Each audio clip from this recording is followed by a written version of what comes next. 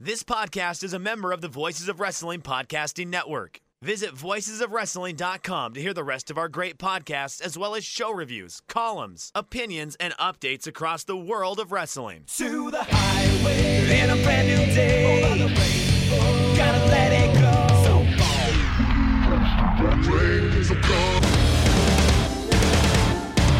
fast to finger down. Dance tonight together. Here everyone is singing.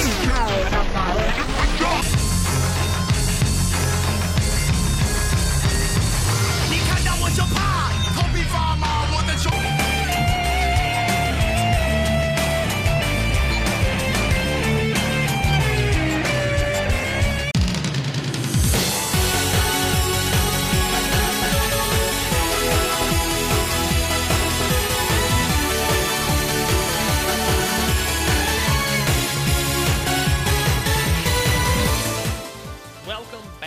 To a special edition of the Open the Voice Gate podcast. You normally hear the sultry tones of Iron Mike Spears during this part of the show, but he is not here for the special edition of the Open the Voice Gate podcast, which is a show that is found on the Voices of Wrestling Podcasting Network, as well as its own RSS feed on all podcasting platforms and applications.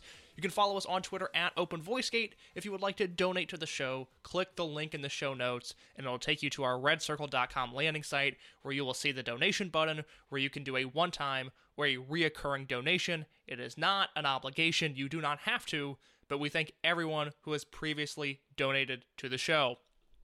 Over the past year, as many of you know, we have been chronicling Dragon Gate USA from start to finish. We discovered a lot of things along the way. We discovered just how bad Sabu was in 2012.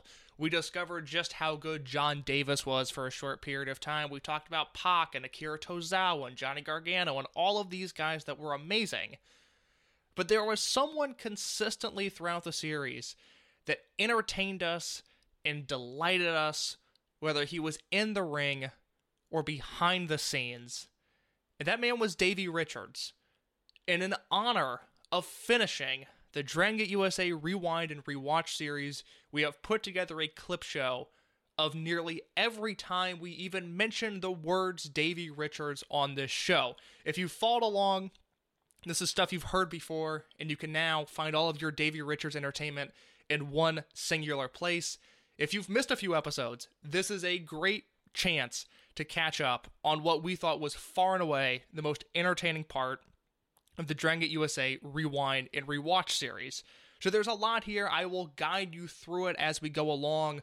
We're going to talk about his 3 matches that he wrestled in Dragon Gate USA, a portion of time in Ring of Honor, where he became the champion in one of Ring of Honor's biggest shows ever, the Team Ambition heist, which is, I think, again, for as many good matches as we watched, for as much fun as we had during the series, covering the Team Ambition heist was my favorite thing that we did. So we have that to cover, as well as Davey's eventual collapse in Ring of Honor, how he left the promotion, which I think is a forgotten about and almost underrated story just because it's so funny and it's so Davey Richards, and how that led him to working for Evolve once again. So I will lead you through it the entire way.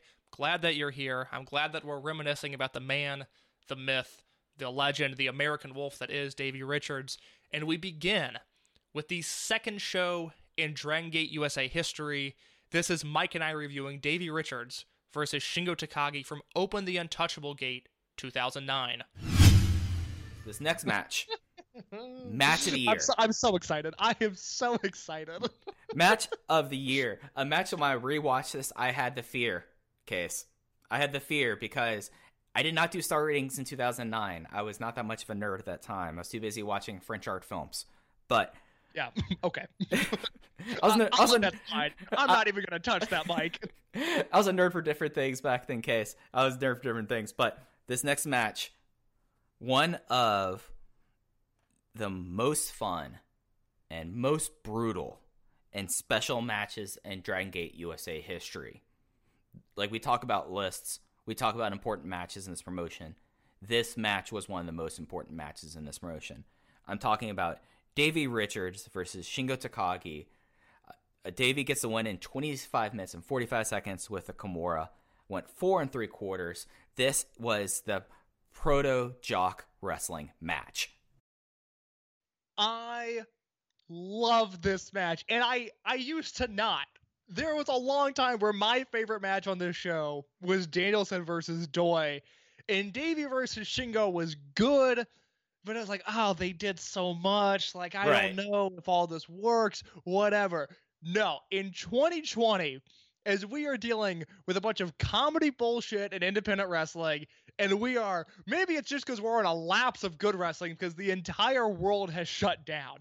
But Davey Richards versus Shingo Takagi was exactly what I needed in the moment. There's so much just fun stuff about this match because this match is ultimately dumb. Because Davey Richards is a dumb human being. Shingo Takagi is immensely successful, but seems like maybe he could be a little bit of a dumb human being. Mike Quackenbush is on commentary on this match, comparing Davey Richards to Dynamite Kid, which feels so 2009 that Quack is on commentary being compared to Dynamite Kid as a compliment, and that Davey Richards is in the focal point of a professional wrestling show. And they go out there, and it is exactly that. And it's a shame that the Voices of Wrestling flagship Twitter just recently coined this term, because now it's going to look like we're copying them, when this is dumb jock wrestling personified. Because every time I wanted to get upset that they were doing a big move and then kicking out, or, Shingo's, getting kicked in the head and bouncing right up, and I'm going, is this dumb? No, it's not dumb. The story is brilliant. It just features two dumb guys who are too dumb to feel pain, and no matter how hurt they are going to continue inflicting pain until they can't anymore. Davey Richards does a tope suicida in this match where he lifts Shingo's shoulder and flies 3 rows into the crowd. He wipes out the golden circle. These are people with lanyards, and Davey wipes them out. And then he bounces back up, howls at the moon, and continues his attack. This match is dumb in the best way possible. The fact that Davey does a shooting star press into a Kimura, which I forgot he did, that's a kind of a dumb combination in my opinion. Why are you doing a shooting star into an intricate submission?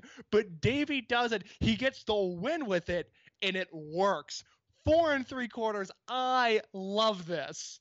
It is such a fun match that you describe these things, and I apologize that the audio maybe gets a little bit harried because I'm laughing so hard. This is just like the dumbest, most fun match I've seen in months. Like, it's good to remember how stupid people are, and this was very much a bunch of dumb guys just doing dumb things. You missed my favorite spot of the match, Case, when Shingo backdropped Davey over the top rope right to the cement floor. Just thud. Yes. Dumps him. Just, it's unreal. Like, I tweeted this out a few weeks ago that I had been going back and watching some older shoot interviews on the High Spots Wrestling Network, and I watched both the High Spots shoot where they interviewed Kevin Steen and Davey Richards at the same time, and they kind of had it out there. And then about a year later, they have the Kevin Steen show, and Kevin is interviewing Davey, and they're on much better terms. And it just got me thinking about Davey Richards. It just, how fascinating he is. Like, he's the best. A career that just, it blows my mind in so many ways. I mean, he, like, low-key has burnt so many bridges, but at the end of the day, I think if you ask most promoters, like, yeah, I'll book Low-Ki. Like, all right, fine, I'll book Low-Ki. But Davey, who hasn't wrestled a match since July of 2017, when he lost his last match, by the way, is on a CZW show. It is a fatal 4-way match with Shane Strickland, Joe Gacy, Leo Rush, and the aforementioned Davey Richards. That's the last time he worked. And it's just, he just has a weird career to look back on, because he comes in, like, PWG is like his first major indie, just because, like, geographically it was easier for him to get there from Washington than flying him to the East Coast. And then Ian starts using him. ROH, he comes in with this giant push, and there's been a rumor that he was supposed to beat Danielson for the belt on his first night. Gabe has said that's not true, but it was a long-standing rumor. And then he becomes, like, the guy. And this is the show where Bryan Danielson, of all people, the godfather of independent wrestling, perhaps, is saying, I'm not the best wrestler in the world. You people, you come out, you buy your tickets, you cheer for whoever you want. But you should be cheering for Davey Richards, was basically the point of his post-match promo. And you watch a match like this, and at the time, I mean, when the scene is littered with guys who are doing lesser versions of this, and Davey's everywhere at this point, I can understand why this match might rub some people the wrong way, but we are so far removed from this era, and I just loved it. I just loved this match for what it was. It's just like how things are now and how things are in wrestling. Again, this is another Dave Meltzer 2020 5.5 star 6-star match. Like, this is just an insane match. You have Shingo, who, like, the big joke was that later he would form a stable called Akatsuki, where Jay once gave the best comp I've ever heard, where he is the high school bully jock with his best friend Yamato in the front seat of his Trans Am, and he shoves Super Shenlong 3 and Chichiro Tominaga in the back seat and says, "Come on, nerds, we're going to go hang out." Versus Davey Richards, who is the dumbest of the dumb. Like, just so people get a frame of mind, before Davey did some really dumb things throughout the remainder of his career, this was right after the first time he had to blow up with Ring of Honor, which sadly this website is gone because he posted like this huge manifesto to Declaration of the Independence case. This would have been before your time. Yeah, I don't know of this website. So this was like a big indie sleaze website in the Northeast, was Declaration of Independence. Joe Lanza will know all about Declaration of Independence. It was a big New Jersey, Philadelphia thing. But so it would cover like your CZWs, your New Jersey All Pros, like all those places. And he posted like this 2,000 word manifesto about how he thought he wasn't paid what he deserved in Ring of Honor, and that he was like a wolf, and that he was willing to ride on the indies, and that it was just like a big like it was a big like Dunzo manifesto letter that he wrote before this match. And it was just like Davey was just starting to grow his brain. He was about to have like the most perfect dumb wrestler brain over the next decade. Like, I miss having Davey Richards around because you could always count on him to have like stupid matches that, like, no wonder like he's now, I guess he still is an EMT, which God bless him, especially in today's climate. Very true. The real troops, the EMTs out there right now. But he just was like such a unique person that like just like this morning, like when I like woke up early to watch this show, I was psyching myself up for this match, and the match blew away what my expectations were of a match that I've seen 4 times ago, where we just had dumb jocks doing dumb jock things, doing a shooting star into a Kimura, and then just that Tope Con Hilo just needs to be repeated, because he dives through the second and the middle rope and the top rope, does a Tope Con Hilo, clips Shingo, I don't think this was called. I think he just decided he wanted to do this. Clips Shingo in the shoulder, goes flying over the bike rack rail, deep into the crowd. Like, you weren't exaggerating when you said this was like third row. Like, he took out all the lanyard geeks. No, he vanishes. Like, Davey goes off camera on this dive, and I'll let you finish, but I promise the listeners, this is not the last time we'll discuss the Davey Richards dive, because the next show, he does an even dumber dive that I will Zapruder for everybody because it's unbelievable. But go ahead, Mike. Yeah. I need to learn how to GIF, because just like doing a music video of Davey Richards and Dragon Gate USA is a nice thing that will be revisited a lot over the next few episodes, because he's such a dumb jock. And that proceeded with after this match, we have to talk about his dumb jock promo he gave. Well, hold on. So I have to get this out. Yeah.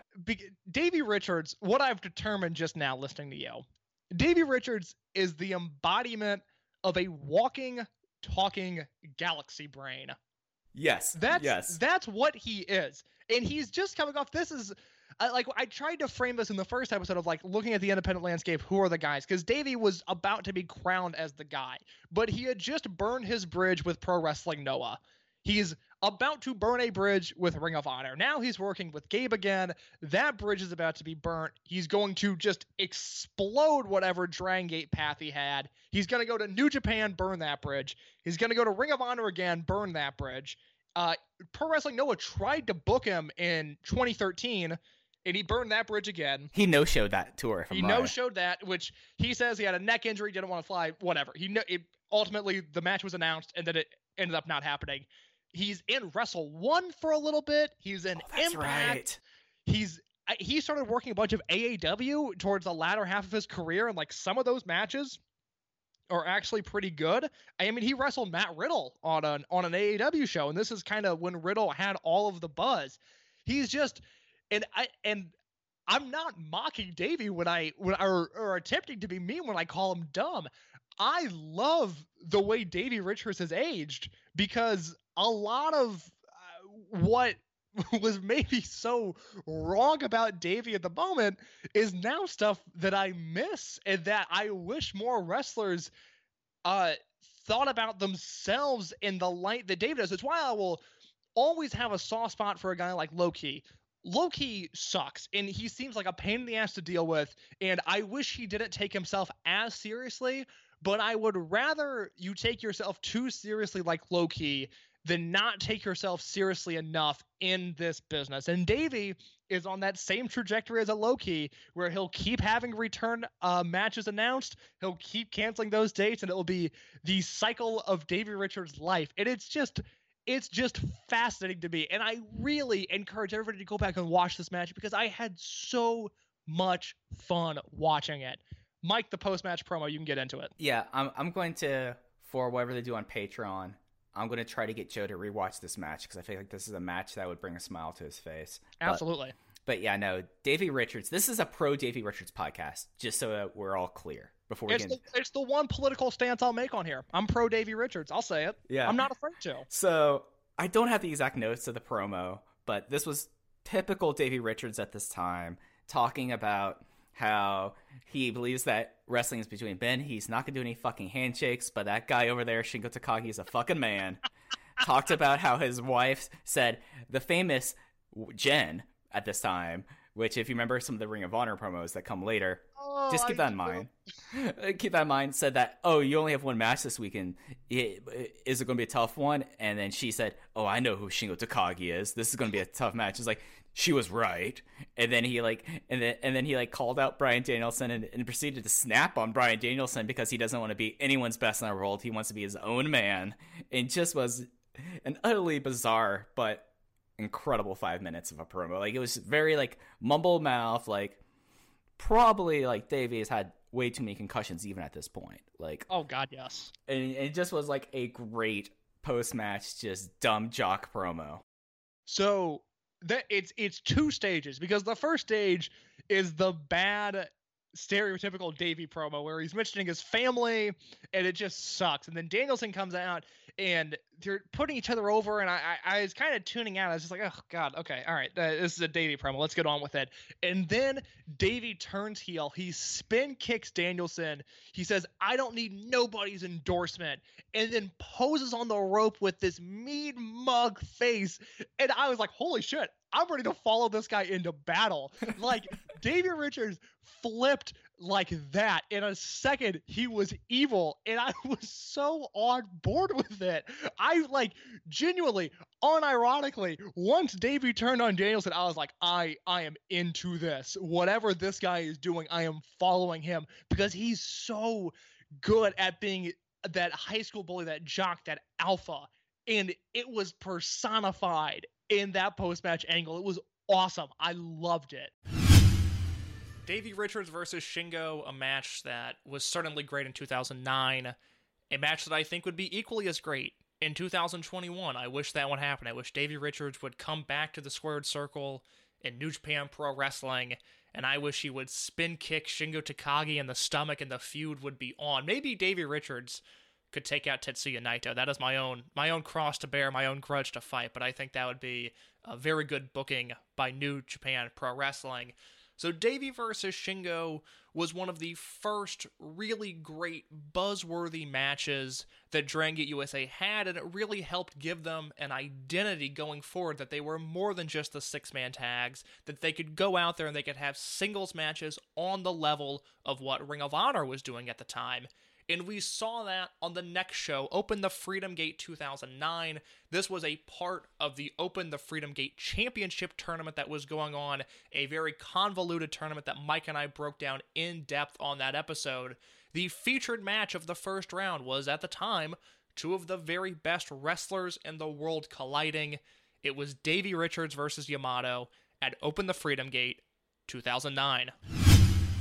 Is this next match the match you think is the best match in DGUSA history? No, Okay, all right. I mean, I know we're totally aboard Dumb Jock Wrestling 2020 here, but this one was 4.5 stars though. Like, let's be clear. I also gave this 4.5 stars. This is Davey Richards versus Yamato. This is the match simply dubbed Next Level. Thanks, Gabe. I mean, my God. Ugh. If Generation Now didn't annoy you enough, he had to one-up himself with Next Level. But it is...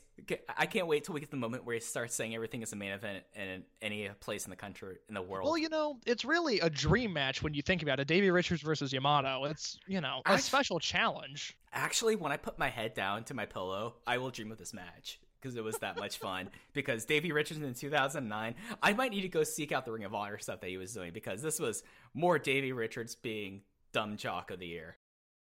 It is more so than the opener. This is really the Generation Now, because you look at where these two guys are in their career. Davey is fully embedded in the American Wolves at this point. He and Eddie Edwards are main eventing Ring of Honor shows as a tag team at this point. He is looked at, thanks to the Bryan Danielson promo on the prior show, all of the work Danielson did to put him over on the Ring of Honor shows, all of the work Davey is doing in PWG at this point, Davey is looked at as the next big star on the independents. And Yamato in Japan is being groomed as the next big star in Drengi. We're only a few months away from him ending Naruki Doi's Dreamgate title reign and him holding the Dreamgate reign, or the Dreamgate belt rather, for the first time. Yeah. As for this match, you take the floor. You go. I want to hear your thoughts first.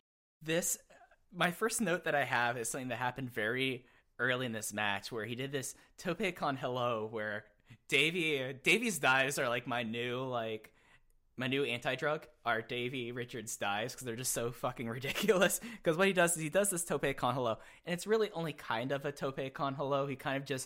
He doesn't rotate fully, but it clips Yamato. I don't know how he just managed to clip people. He goes right over. He sends Yamato through the barricade into the crowd, and he's so proud of himself. He runs over to the ringside table where the dock and the ring bell is. He jumps up on the table, like flips out, like he's so proud of himself. He commands the ringside doctor to dap him up, and then he proceeds on terribly ringing the ring bell after doing it. And it is so special. It is my dumb jock moment of the show. Mike, you're still underselling this moment. So there's a moment before this that needs to be mentioned where Yamato and Davey go to the outside, and Davey whips Yamato into the barricade. The barricade buckles. Unhinges from the barricade it's connected to, and then there's a fan, and it looks like it's a grown woman trying to get out of the way. Right. And Yamato is on the barricade. Davey kicks Yamato. Yamato falls into the barricade, and the barricade falls onto the woman, which is delightful. It is beautiful. Then such a dumb moment. There is this dive, and we didn't talk about it. The production on this show is a clear step down from what they did at Historic 8. There's less features. Like, there's a weird... After the opening match, they cut to Lenny and Shikara-san, who just introduced the next match. Like, there's no reason for them to be on camera at all. They just threw it in as like a transition. I do not understand why they did that. But the arena looks darker. There's clearly not, there's, no Thundersticks, which doesn't help, but there's the atmosphere is not the same as it was for Historic 8. In the hard camera shot they were using, I guess it would have, it's not like, it's the arena, like the hard cam's the same for every show, but I felt like the hard cam was like higher and the ring just looked darker and it didn't look as pleasant as it did in the opener. But the fact is, Davey whips Yamato outside. Davey hits the ropes and they cut to the hard cam. As Davey is starting to dive, they cut to the floor cam. And Davey dives so quickly, he has so much velocity on this Tope Suicida that the camera really misses him almost. Like, he's going so fast that the cameraman can't fully catch up with him. But Mike, I watched this match, and I watched this exact moment at half speed. I slowed things down. I took it upon myself to slow things down to confirm what I think to be true is that we talked about in the last Davey match, the Davey Shingo match, how Shingo is just big enough and wide enough that Davey barely caught him. And that is, it was a dive in air quotes, but really Davey was just launching himself into the third row, but he at least made contact with Shingo. My theory on this match is that Davey overshot the target. And if you look at it slowly, Yamato kind of jumps up and meets Davey in the air. I think if Yamato stays planted, Davey just flies into the crowd.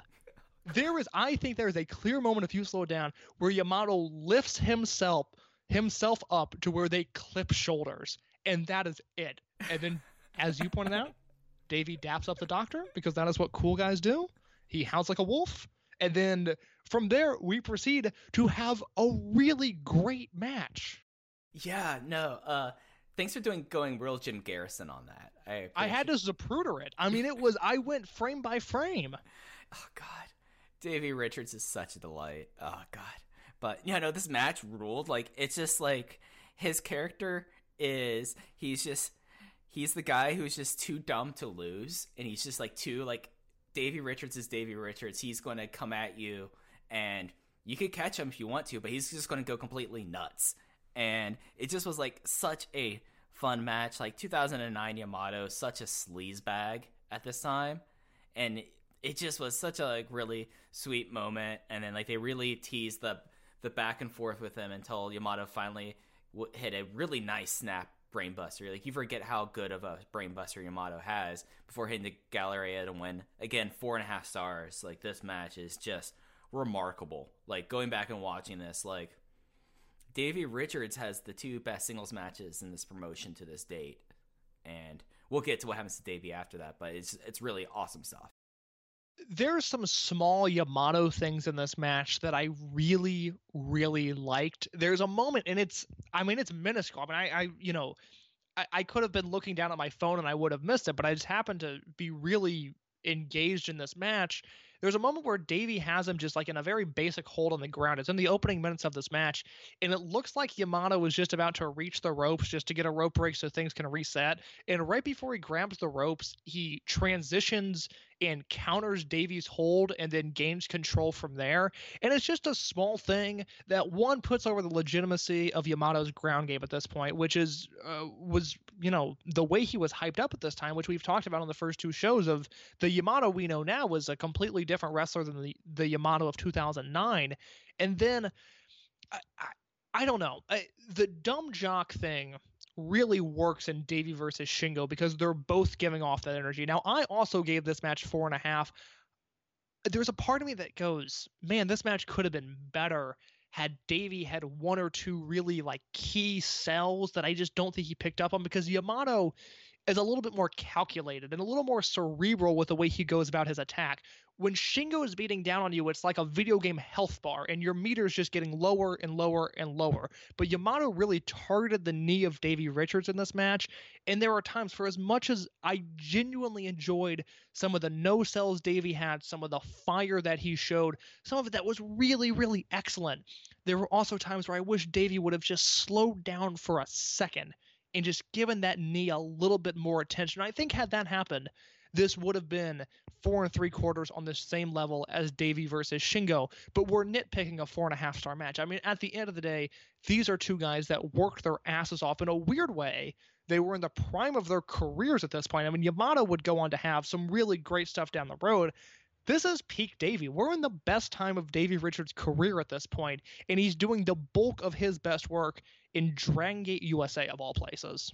Yeah, and I think like this is like the start of Davey's peak that probably would be ending after that Elgin match, So like it's interesting because like he's definitely fully realized here, and Yamato, like up until Yamato's heel turn, like true heel turn, because Yamato's still kind of a tweener here. Like he was a member of New Hazard, but then he joined up with Kamikaze when Shingo left New Hazard, tried to be a lone wolf, and then he was really bad in Typhoon, which just was a real awkward fit, and then Kamikaze came soon after that. It is interesting like how Yamato, in a lot of ways, like the progression of Yamato, especially like from 2009 to 2012 when he becomes the almighty Yamato. Is it 2012 2013? I'm thinking off the top of my head. He turns at the end of 2012. So really 2013. Like, this is kind of the peak of where he was at right there. And he's fully realized the MMA stuff that I always bag him on and modern Yamato works really well here. And it works really well, like Davey, like as you said, like Davey, if he would put a little bit more care into it and trying to do this, but it's also Davey Richards. I don't think he was necessarily, the thought crosses his mind that he needed to sell the knee a little more. But it was just remarkable stuff, and it was a very special match, and it was a match that, like, it came out of it, and we saw something going to the main event that this match completely exhausted Yamato. Like, 21 minutes, by far the longest match out of the first half of the show, and it was just a remarkable match. Like, if you're making a list of stuff you want to watch during this break, this is another match on there. Like, it's something remarkable. Mike and I talked about it there, but I cannot overemphasize enough how dangerous and stupid and awesome the tope suicida that Davey Richards did in that match to Yamato was. I fully in my heart of hearts believe that Yamato had to leap in the air to prevent this man from just cannonballing into the first 4 rows at the ECW arena. It is a brilliant move from Yamato and a dangerously stupid and exciting move from Davey Richards. And that leads us, unfortunately, into the final match that Davey Richards ever had in Dragon Gate USA. And you could hear the excitement in Mike and I's voice talking about those last 2 matches. Just the possibilities were endless in this promotion for Davey Richards. He goes through Shingo, he goes through Yamato, and then he ends up wrestling Masaki Mochizuki, and as we'll talk about in this clip, it was the 3rd time they had wrestled. They had wrestled once in Ring of Honor in a very forgettable match. They had wrestled once in Japan, because yes, Davey Richards did do a tour, singular, just one, of Dragon Gate in Japan, where he wrestled Mochizuki, and then they go back to the Congress Theater in Chicago, the same building where Davey Richards wrestled Shingo, and they have one final match. It is the final time Davey Richards wrestles on the red and black Dragon Gate USA canvas. It is Davey Richards versus Masaki Mochizuki from Fearless 2010. I gotta say, we had 2 title matches and a 3-way tag team elimination match, but before we get into the next match, let's talk about something we talked about earlier, the first match between Masaki Mochizuki and Davey Richards. Yeah, so just real quick on their Dragon Gate match, which maybe I can try to make that available to the public. I don't know what I'll do with that, but I sent Mike the match because I had it laying around, and it's at that point the Dragon Gate match was actually their 2nd singles match, because if you remember, they wrestled each other at All-Star Extravaganza 2 when Mochizuki came over for the 2nd WrestleMania weekend Ring of Honor shows. So this was weirdly Davey versus Mochizuki 2. It's a good match, much like their Chicago match. We were kind of talking before the show. They're roughly the same match. It's exactly what you would expect from these two. Just in the case of the Japan match, Mochizuki gets the win. And in the case of the Fearless match, Davey comes out on top. Right. And it's interesting that we'll get into this in a second. Like the match here is very emblematic of what Dragon Gate audiences were at the time.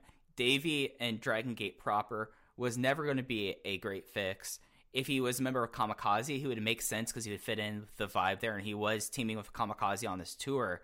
But the crowd response to nearly everything was pretty lackluster. But the match itself was very interesting to me. It was worked in a way that a non-Dragon Gate crowd would probably be a lot more into it, almost to the detriment of the match itself and how it came away with it. But it just was something that, like, it happened. It was cool to see, especially, like, this was a time where Mochizuki was kind of cycled down in Dragon Gate. He was mostly teaming with Don Fuji. Great underrated tag team, especially if you're someone who wants to watch some more of the hard-hitting Dragon Gate style. Mochi Fuji was a great tag team. But it just was like one of those matches you watch, and, like, looking at the promotion in context, you could see why this Hokkaido crowd was just, like, sitting on their hands staring at. Yeah, Davey in Japan, for Dragon Gate specifically, just did not work. It just looks weird. And when you look at even Davey's cage match, like the Dragon Gate USA stuff, yeah, it's Dragon Gate USA, Gabe needed the star, Davey Richards was the star at the time. Him touring in Japan, I would like to know more about how it came about, and for a number of reasons it didn't continue, but and watching this match, which again is a good match, but it feels so out of place in the landscape of the promotion at the time. It's really fun in a way. I wish we had that Tanizaki match to have a larger sample size of what Davey did with his time overseas. It's just very strange to look back on. I imagine it was very strange in the moment, and it's a blip on the utterly bizarre career of Davey Richards. And it's just bizarre career. Yeah, no, this is just like a part of it. He worked one tour in Dragon Gate, and this was the match of it that made tape. He left before a Final Gate because that was traditional for the Gaijin to go home for Christmas. So, like, that was it for him in Dragon Gate. But getting into this match, this FIP match with Davey and Mochizuki, I have a little fact nugget that you might know, Case, you might not know. I just want to throw out there. This was not Mochizuki's first match in Chicago. Oh, okay. I thought I had Mochizuki in America trivia, but you have clearly stumped me. All right. Masaki Mochizuki had a match where he talked about it after Koji Katao died, that he wrestled as Hideo Nomori on October 21st, 1995 on a AAA show. Okay, I'm looking at this now, and I'm enthralled. Keep going. I remember him talking about, like, this was, like, one of the matches where he was trained to be a karate fighter, and he was told, oh, you're going to be doing wrestling now, which was a very common thing in the 90s, and especially in Japan. Like, if you were a mixed martial artist, you would be brought into wrestling. And this was, like, one of his first matches, because you take a look back at Cage Match, and I'm certain there's more matches like this, but this was maybe his 9th match ever, was in Chicago, Illinois. And he talked about it, like, after Koji Katao died, about, like, how it was as a student of Katao and being, like, forced into wrestling and having to go to America for a match. So yeah, this was the second time that Masaki Mochizuki wrestled in Chicago. Okay, I'm blown away because I also had a Mochizuki tidbit about him wrestling in the States, but I have to look at this card again. Okay. It's a 6-man tag between Cactus Jack, Psychosis, and Sabu versus Rey Mysterio Jr., Super Calo, and Winners. It is a 6-man tag with Public Enemy and Tommy Dreamer versus the Eliminators and Too Cold Scorpio. I literally just sent someone a DM asking if they had this footage or if this footage exists. I am completely fascinated by this show that I did not know existed. I mean, it's AAA when they were in the 90s, especially, like, in their, because this was, I'm trying to remember when Wins World Collide was. My brain's so devoted to Dragon System stuff that it would have been 94. I think October of 94. So this is, like, right after it when AAA was doing a bunch of shows in America.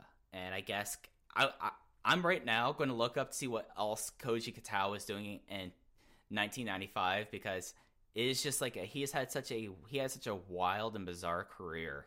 And of course, coming out as a former, he was the former Yokozuna that was kicked out of sumo. So it's just kind of a wild. It's a wild ride with Koji Katao. Well, I was going to bring up that I was going to say it was that in between his Ring of Honor debut and then this match, Mochizuki worked in the States one more time, which is true. But do you remember what show Mochizuki would have think America as a whole here that Mochizuki would have worked in between these two shows? Oh, Hawaii.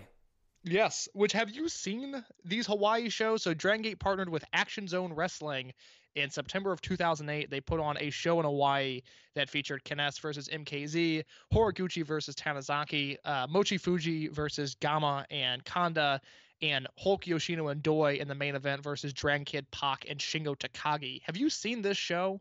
I don't know if this show ever made tape. So I think I've seen the main event. Okay. I think that one aired on an Infinity. This is if you're ever wondering, I wonder what Mike and Case talk about off the air. It's us sending us links to shows and going, have you seen this before? Do we have access to this?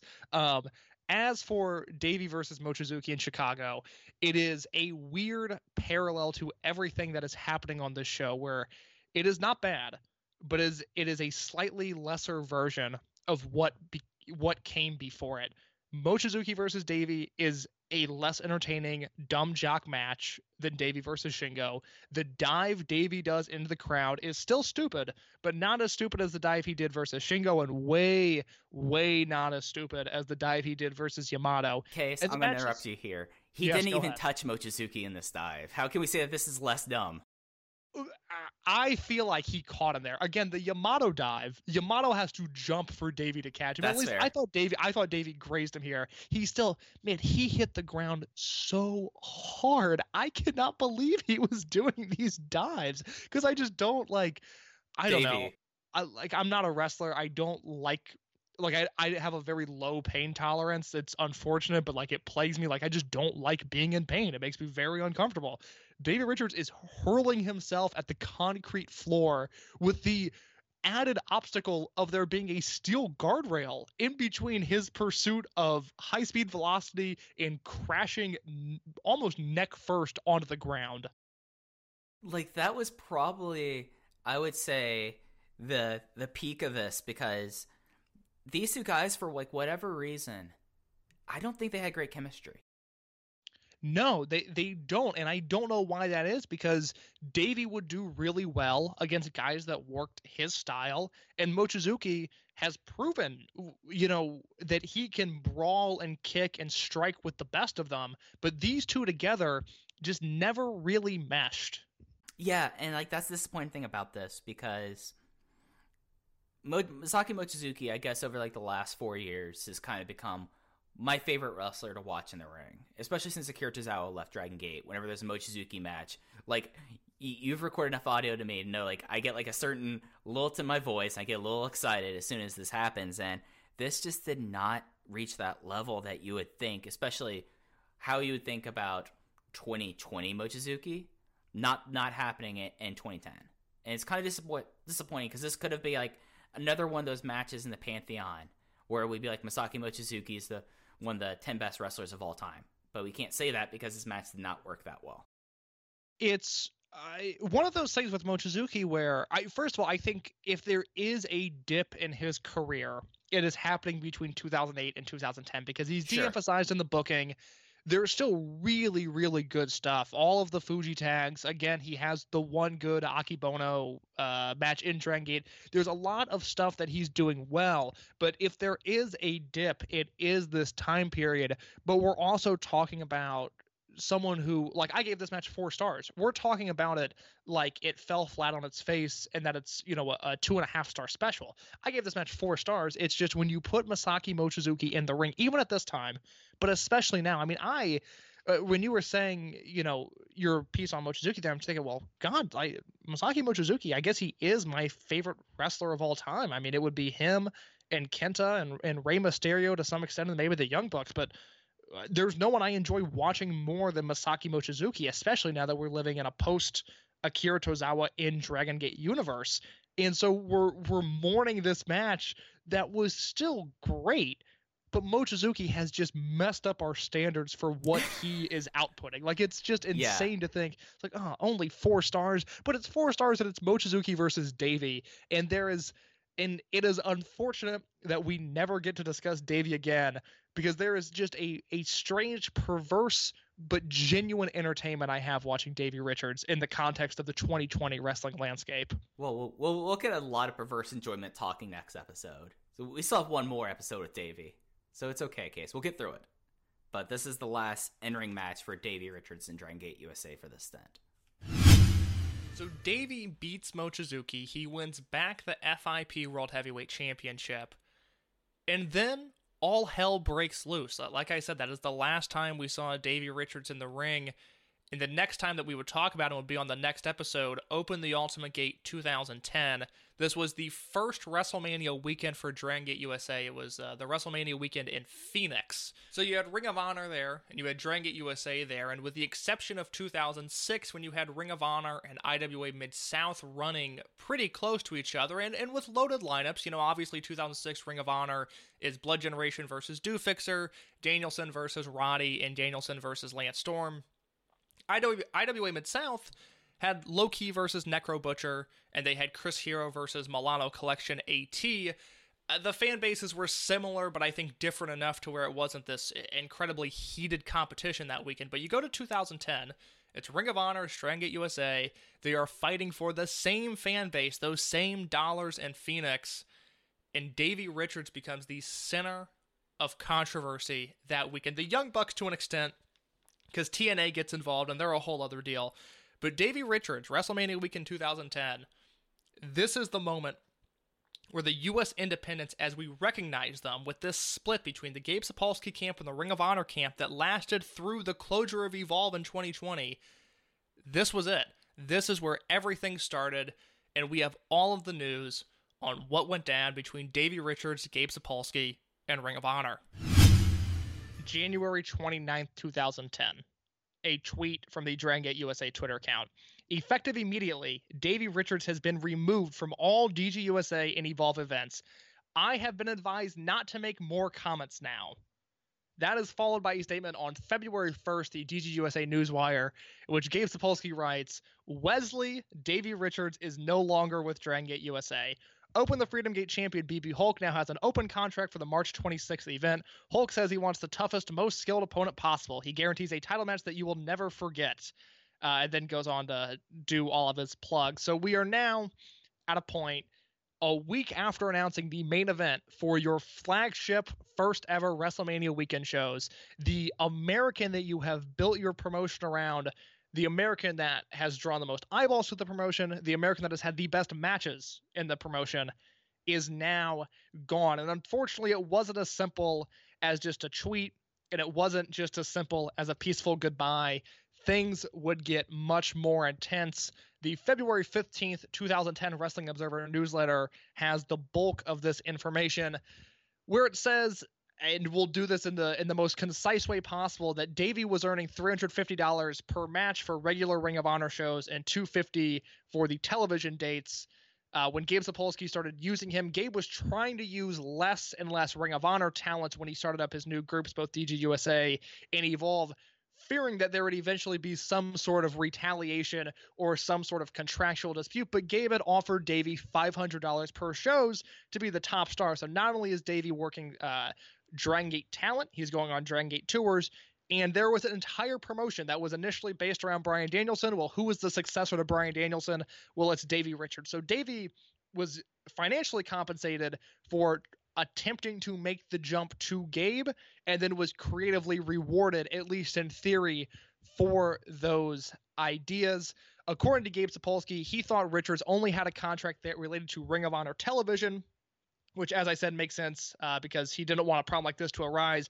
Ring of Honor had always maintained Richards was under contract to them, although the contract wasn't exclusive, and they never attempted to get Richards to not work for Dragon Gate USA or Evolve. Richards was told after Dragon Gate USA advertised Richards only appearing on their shows that a Ring of Honor was going to attempt to get an injunction to pull him off the shows. His contract, which didn't expire until April of that year, was not exclusive, but Ring of Honor believed that they had priority on his bookings, particularly when it came to a rival group running head-to-head. So let's pause here for just a second. Yeah. And let's take a look at the independent landscape, because Ring of Honor is not in a great position at this point. Adam Pearce is booking, they're on HDNet, but things are not going well, and wanting to protect a top star like Davey Richards, if you have any sort of written agreement, I can't say I blame them for wanting to prevent Davey to work for Gabe's side.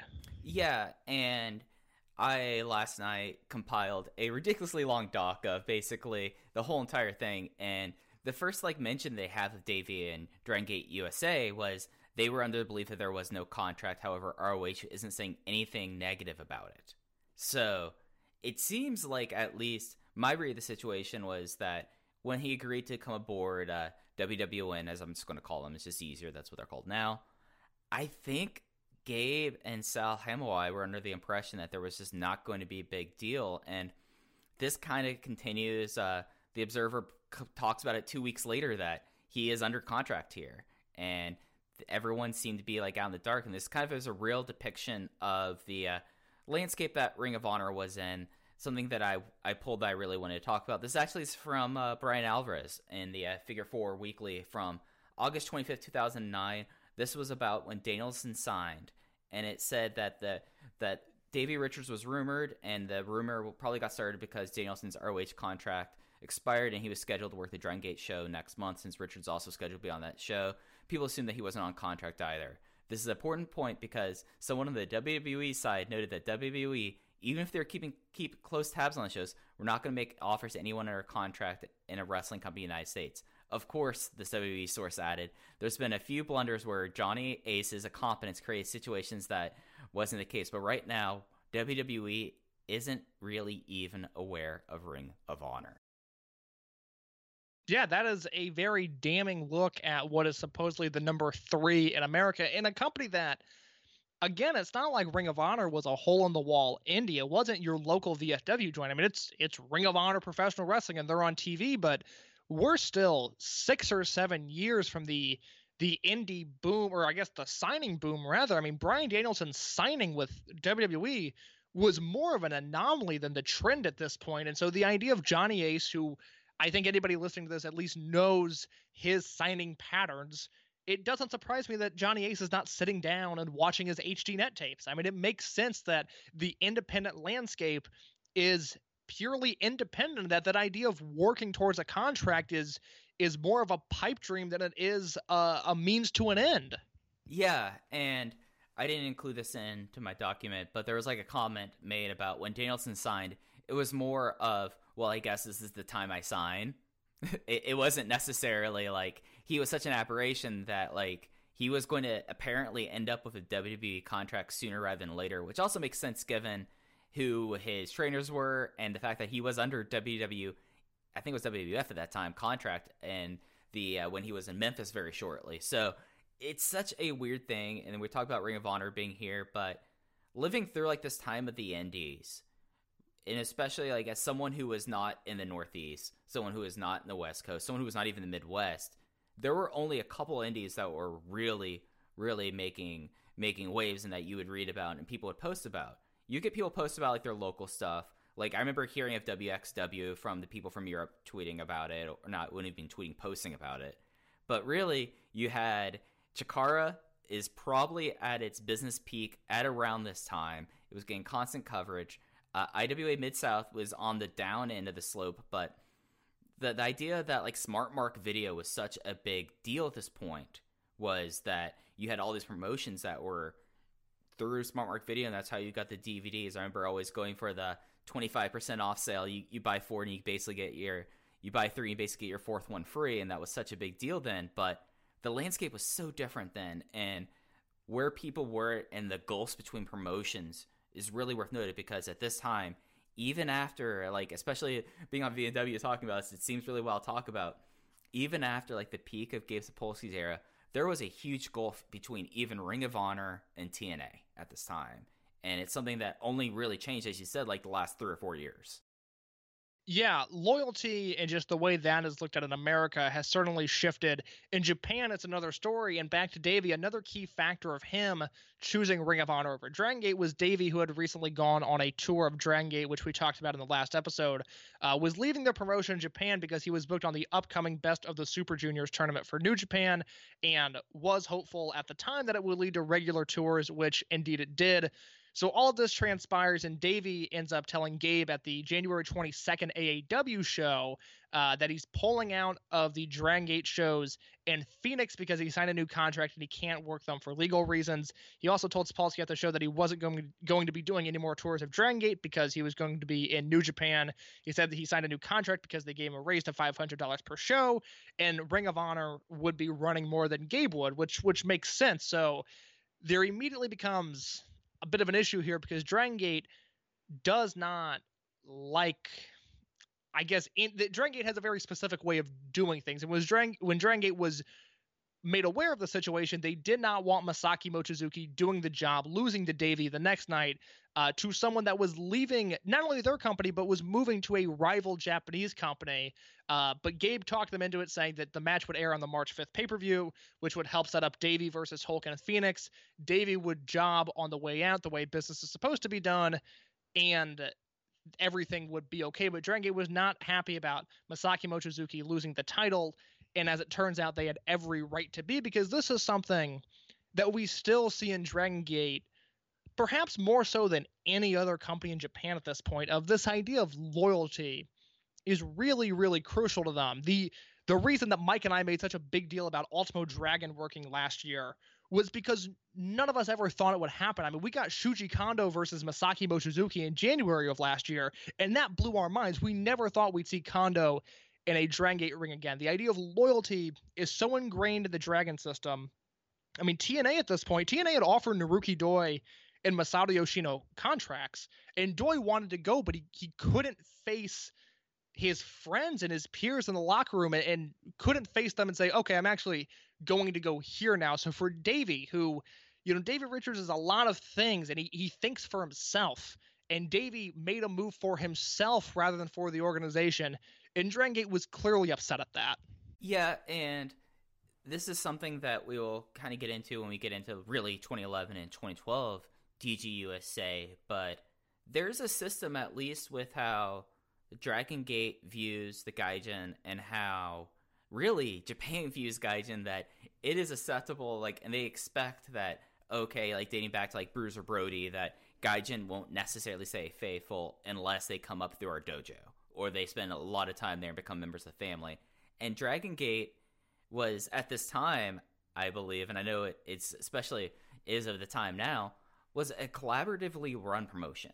It was basically, the big joke for a long time was that Genki Horiguchi was always the person in the Observer Awards as Dragon Gate Booker, when he was really not the booker. He was just the guy that would tell the Gaijin what the results were or what the bookings were. So that's what they extrapolated that as, when in reality it was a very collaboratively done company. I mean, people... Well, it still is. I mean, the roster sets up the ring and tears down the ring, to my knowledge, and it could be different now, but BB Hulk is the one that runs merch, and you see the guys almost like an independent promotion.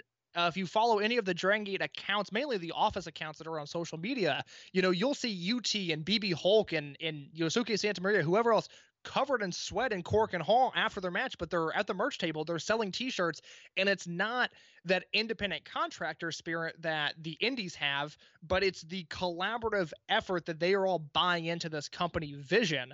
And it's I can see where people would maybe think that's, lower rate or minor league to have your guys selling merch, but it's just the way Dragon Gate operates. Yeah, and the way it operates like that, because this is a promotion that was built by Ultimo students. When they struck out on their own, the only office figures they had were Takashi Okamura and Toru Kido, and the music people and the ancillary people. But the people who were really in charge of it, the big thing was that's why Madden got fired, because he was in charge of something and he was caught misappropriating money. This was I make the joke about it, but this is for a lot of ways. I'm not necessarily sure if that's the case now, with the fact that Okamura does not own it. And I don't know exactly how the percentage is now with Gaora now, but it's a collaboratively run thing. It's the closest thing I think I've heard of, at least for a major promotion that must be communally run. So it does look different than Pro Wrestling Noah at that time, or especially New Japan now, where they have the whole Bushiroad machine behind it, because this just is not how this company's ever run, because it's how the company was founded. So I think that's also the big thing there, is especially for someone like Davey, who in a 2-year period would have worked for the 3 larger promotions in Japan at the time.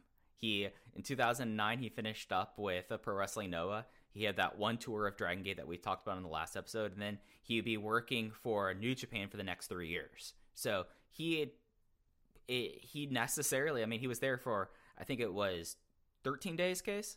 13 days he was there and gone. Yeah. So it's no realistic thing that he would get the sense of, okay, this is how this promotion operates.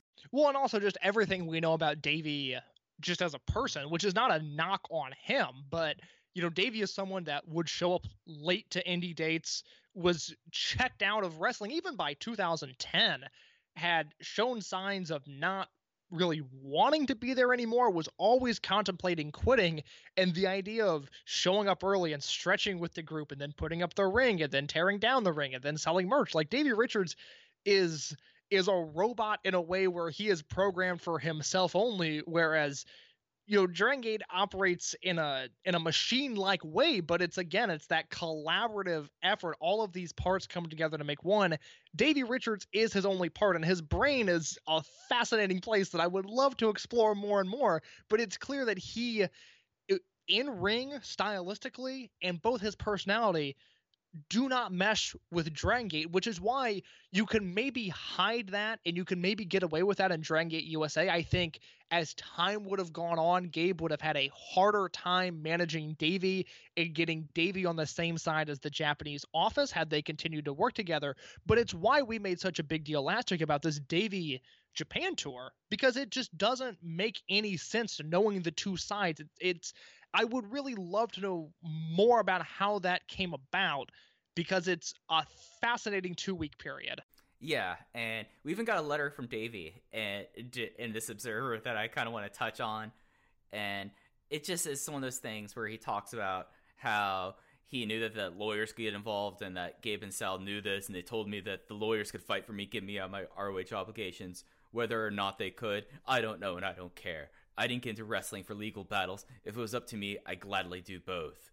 And it's just very Davey, kind of like how his mindset is. And there's a lot of like background in this one Observer. I think that the published date of this is March 15th or February 15th, 2010. So this is one of the lead stories in Observer. It's one of the few times that Dragon Gate USA is one of the lead stories. So it's definitely worth checking out because there's a lot here that kind of crystallizes how everything is. So I think we were on this, or were we talking about one of the Gabe posts now?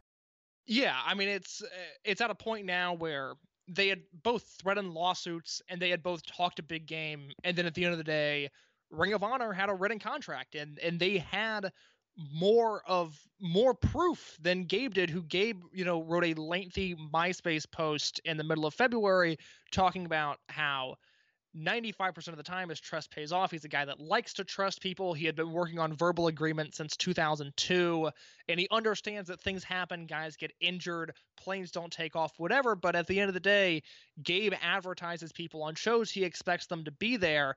And Gabe is a fragile human being himself, and that's not an insult to Gabe. I blew up in a Zoom call today. I yelled at a bunch of people over Zoom, which is humiliating, but it's what happens. I have defended Gabe for a long time because I understand why he is the way he is to some extent. And I don't know him personally, but just his public persona, I empathize with it to an extent because I understand where he's coming from a lot of the time, even if he is wrong. And this is a situation where he's ousted from Ring of Honor. He has this new promotion, which is in a very weird spot, like we talked about at the top of the show, where there's critical praise, but he's already struggling with the business of it. And his guy that he had pushed all of his chips in on was now no longer working for his promotion. I understand why Gabe would be upset. I mean, it makes sense. So like I said, both sides talk a big game. No lawsuits end up coming out of it, but Davey is confirmed not working for Dragon Gate USA again, and Davey never works another DGUSA show. I've got a little bit of a blog post from Gabe Sapolsky here, the MySpace article that I just mentioned, where Gabe says, "That's it. It's over with. It's in the past. I learned from it and will be better in the future. The focus is now on Evolve on March 13th and on Dragon Gate USA's first double shot on March 26th and March 27th in Phoenix. March is going to be one heck of a month," Gabe says. "I started working on new lineups last night, and we have some exciting stuff in store for you. If TNA didn't pull the talent in 2004, there would have been no Generation Next. If Steve Corino made the Chicago booking, there would never have been the 5-star Samoa Joe versus CM Punk match, which in turn led to my favorite all-time moment when Austin Aries defeated Joe for the belt 2 months later in Philly. It isn't about what happened in the past now. It's about what you make of it for the future.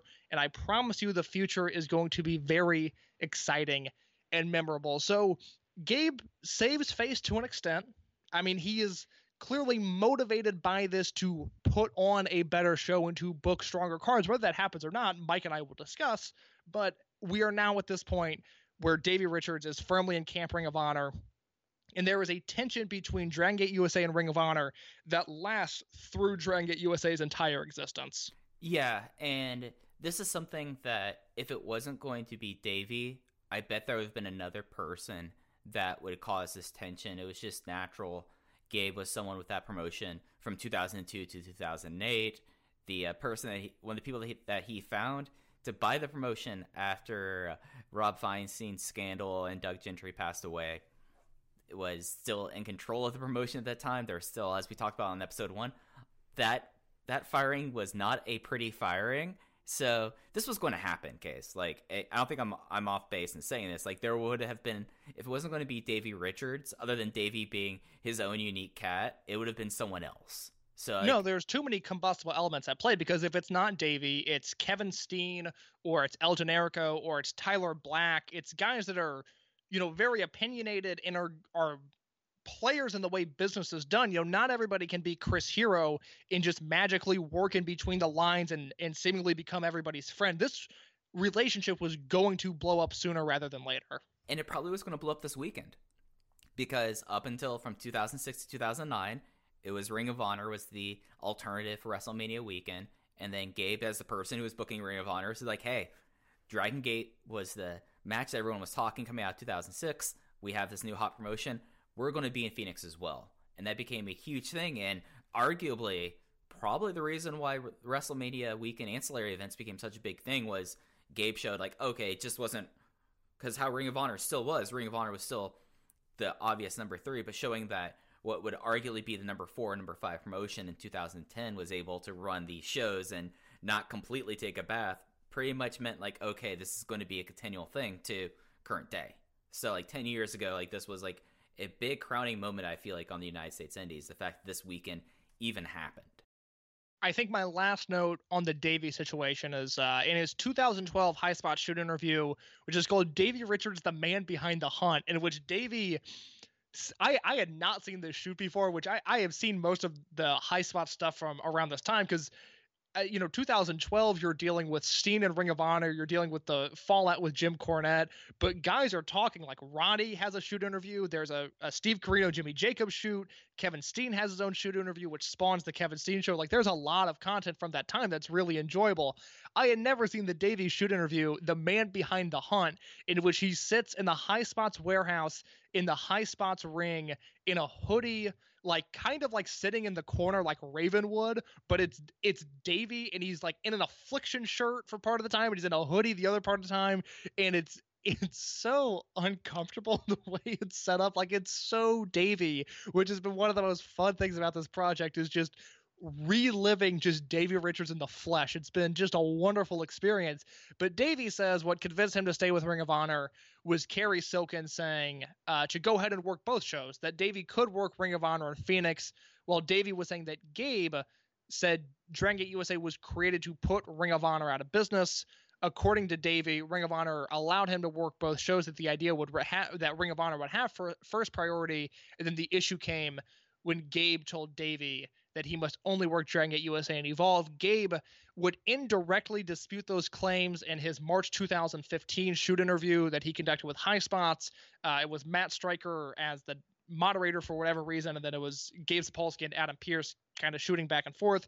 Gabe says he made the most money he's ever has in the wrestling industry in 1998, selling ECW programs when WWE, WCW, and ECW were all doing well. So he understands that, for wrestling to do well, multiple promotions have to exist and have to be healthy. But the reason I bring this up is, and I kind of said this a minute ago, but the tension between the WWN family and Ring of Honor, first of all, still exists to this day. I mean, guys do not work both promotions, but in the Dragon Gate USA sense, and we'll talk about it, 20 or so episodes from now, but in 2012, Ring of Honor tried to get Gabe to come back and accept a plaque for the 10-year anniversary show and all of this, and the battle lines were still drawn, and it's something that now, because the two promotions are on such opposite ends of the spectrum, where Ring of Honor, was in a rebuilding phase, but they're whatever they are. They're the number 3 American promotion behind AEW, I think ahead of Impact, but they're in a weird spot. And then Evolve is NXT for NXT, which, their whole relationship is still very strange to me. PCAA. Exactly. NXT AA. There you go.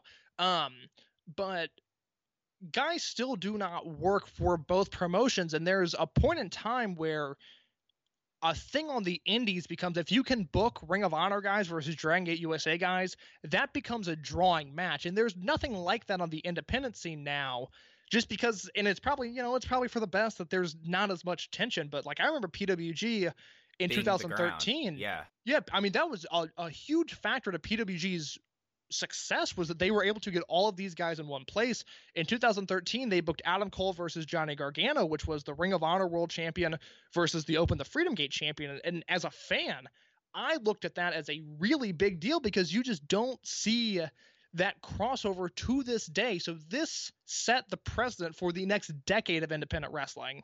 Yeah, and especially what you would see in especially like 2016 through 2018, when people would be unhappy if Ring of Honor would jump to Evolve at that point. There was the chasm, and this was the chasm. And it's something that's kind of forgotten, that I feel like that was important for us to bring up, even in the auspices of this guy who actually really enjoyed on these first 4 shows. It's something that Davey, before this point, I always thought he was fine. But like watching these shows and watching these matchups, then again, he was against some of my favorite people in Dragon System history, so that helps. But this is like the end of like the true first chapter of the promotion. So Davey Richards leaves. It leaves Dragon Gate USA without a focal point American to build their shows around, which is an issue that started here 4 shows into their history, and it seems like it would become a prevalent point up until Johnny Gargano gets the belt. And then from there, you could argue Gargano lacks strong American challengers, that if they weren't doing a special challenge, Gargano versus insert Dragon Gate wrestler here, they really lacked finding more Americans to build around. And Davey Richards is the start of that drama. Him leaving the promotion, not being able to follow up on the Kamikaze USA angle, really opens the door for Jon Moxley, because, the last time we see Davey in the ring, he's with Gran Akuma and Shingo and Yamato, and they're beating down the baby faces. And we never see a payoff for that. We never even see the next step. We don't get, Davey, Shingo, and Yamato 6-man tags, as good as those sound. We don't get any of that. We don't get Davey and Tozawa together as Tozawa was on excursion. We get nothing. Instead, Jon Moxley, who is really the polar opposite of Davey Richards and everything he represents about wrestling, he finds himself now leading Kamikaze USA, whereas Davey Richards goes off to Ring of Honor. So we talked from basically the fall of 2009 through the spring of 2010. We're going to jump ahead about a year and a few months to June of 2011, and we're going to talk about Davey Richards winning the Ring of Honor World title at Best in the World 2011. This took place on our Enter the Dragon 2011 second anniversary episode. In the hobby, it's not easy being a fan of ripping packs or repacks. We hype ourselves up thinking, maybe I can pull a Ken Griffey Jr. rookie card, but with zero transparency on available cards and hit rates, it's all just a shot in the dark. Until now. Introducing Slab Packs from ArenaClub.com, the only repack that provides real value, a complete view of all possible cards, and clear hit rates for each one. Now, when I buy Slab Packs at Arena Club, it finally feels like I know what I'm getting. I was able to open an Arena Club Slab Pack, and I'll be honest, it was a lot better than what you normally do. Say you go to a card show, and there's a random innocuous brown bag of cards, and yeah, you can open it and look, it's going to be junk. You know what I mean? Like, you know what you're probably going to get in those. Maybe you find that fun, and sometimes I do. Sometimes I like just opening up cards and saying, hey, look at some random cards or whatever. But if you're really in this game to find value and find particular cards, it sucks to have to buy these mystery packs, and it ends up being, almost nothing. Nothing of value. Not with Arena Club. You can display, again, of all available cards, hit rates, grading, so you know that when you're opening up this slab pack, you are going to get something valuable. You are getting something good. And Arena Club, in addition to having those great slab packs we just talked about, is also a marketplace for card collecting, buying, trading, selling, displaying, all that sort of stuff. But those Arena Club slab packs, man, they are revolutionizing the repack game with transparency. After your pulls are revealed, they'll immediately be placed in your vault for safekeeping or trading and selling, and you can have them officially graded by Arena Club as well. So again, sending these things off, it's going to be officially graded by Arena Club. And the Arena Club grading process is accurate, fast, and transparent, with full grade rationale provided and explanation of how your card was scored. So whether you're buying, selling, trading, or displaying, Arena Club is the card collecting platform that you have to check out. So right now, I've got a special offer here for Voices of Wrestling Network listeners. You can get 10% off of your first purchase by going to arenaclub.com/VOWnet. Again, that's arenaclub.com/VOWnet. Now, that's a crazy offer. That's 10% off a $400 slab pack. $40 off right there. 10% off your first purchase. No matter what that purchase is, 10% off. Again, that's arenaclub.com/VOWnet. arenaclub.com/VOWnet for 10% off your first purchase on Arena Club. And we thank them for sponsoring the Voices of Wrestling Podcast Network. Our bodies come in different shapes and sizes, so doesn't it make sense that our weight loss plans should too? That's the beauty of Noom. They build a personal plan that factors in dietary restrictions, medical issues, and other personal needs so your plan works for you. Noom doesn't restrict or shame when you want to treat yourself. Their flexible program focuses on progress instead of perfection. You don't have to give up carbs or anything. And with their daily lessons, you can learn something new about your food choices every day. After just a few days of using the app, I learned how to recognize cues for overeating and how to choose the right foods to feel full. Stay focused on what's important to you with Noom's psychology and biology-based approach. Sign up for your trial today at Noom.com. That's NOOM.com. And check out Noom's first ever cookbook, The Noom Kitchen, for 100 healthy and delicious recipes to promote better living. Available to buy now wherever books are sold.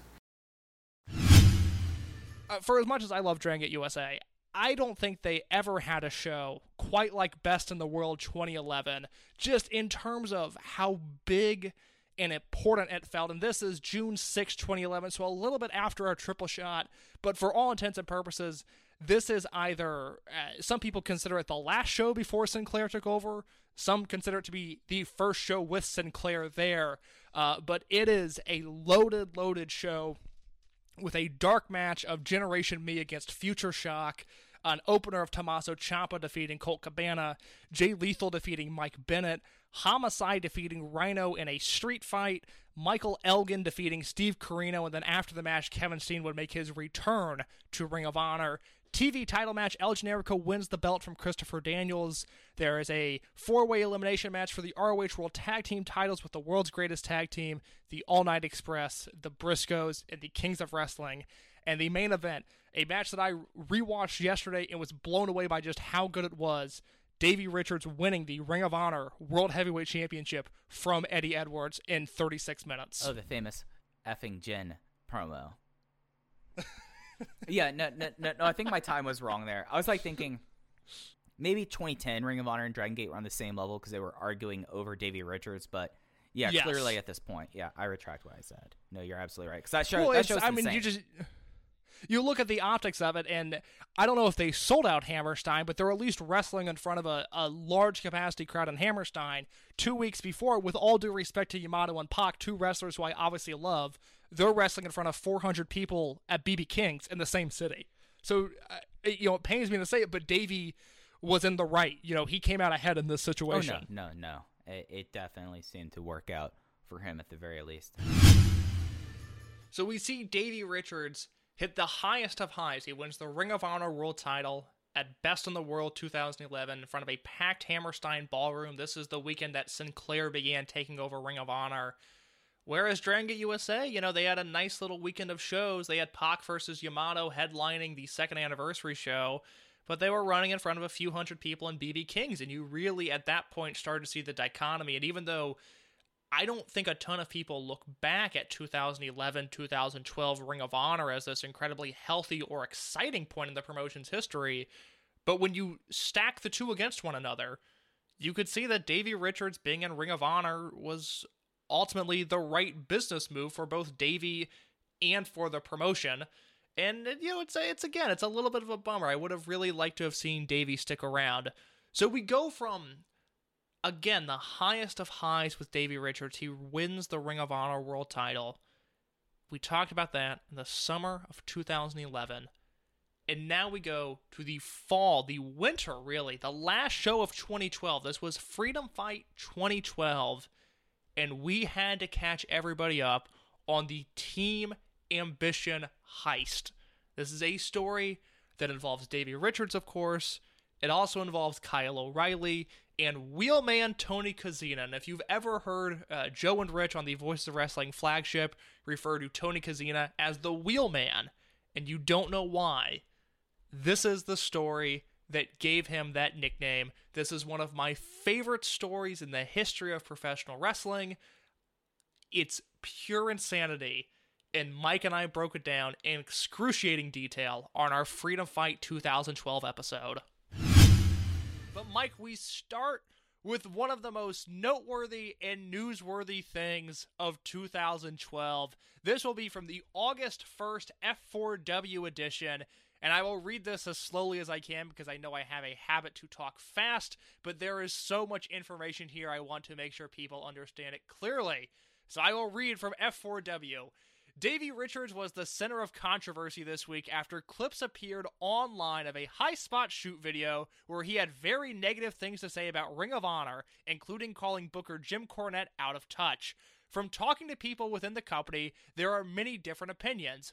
One person defended him to a point, saying nobody should judge the DVD without seeing the entire thing, since High Spots is very good at editing together trailers that make shoot DVDs appear far more controversial than it ends up being.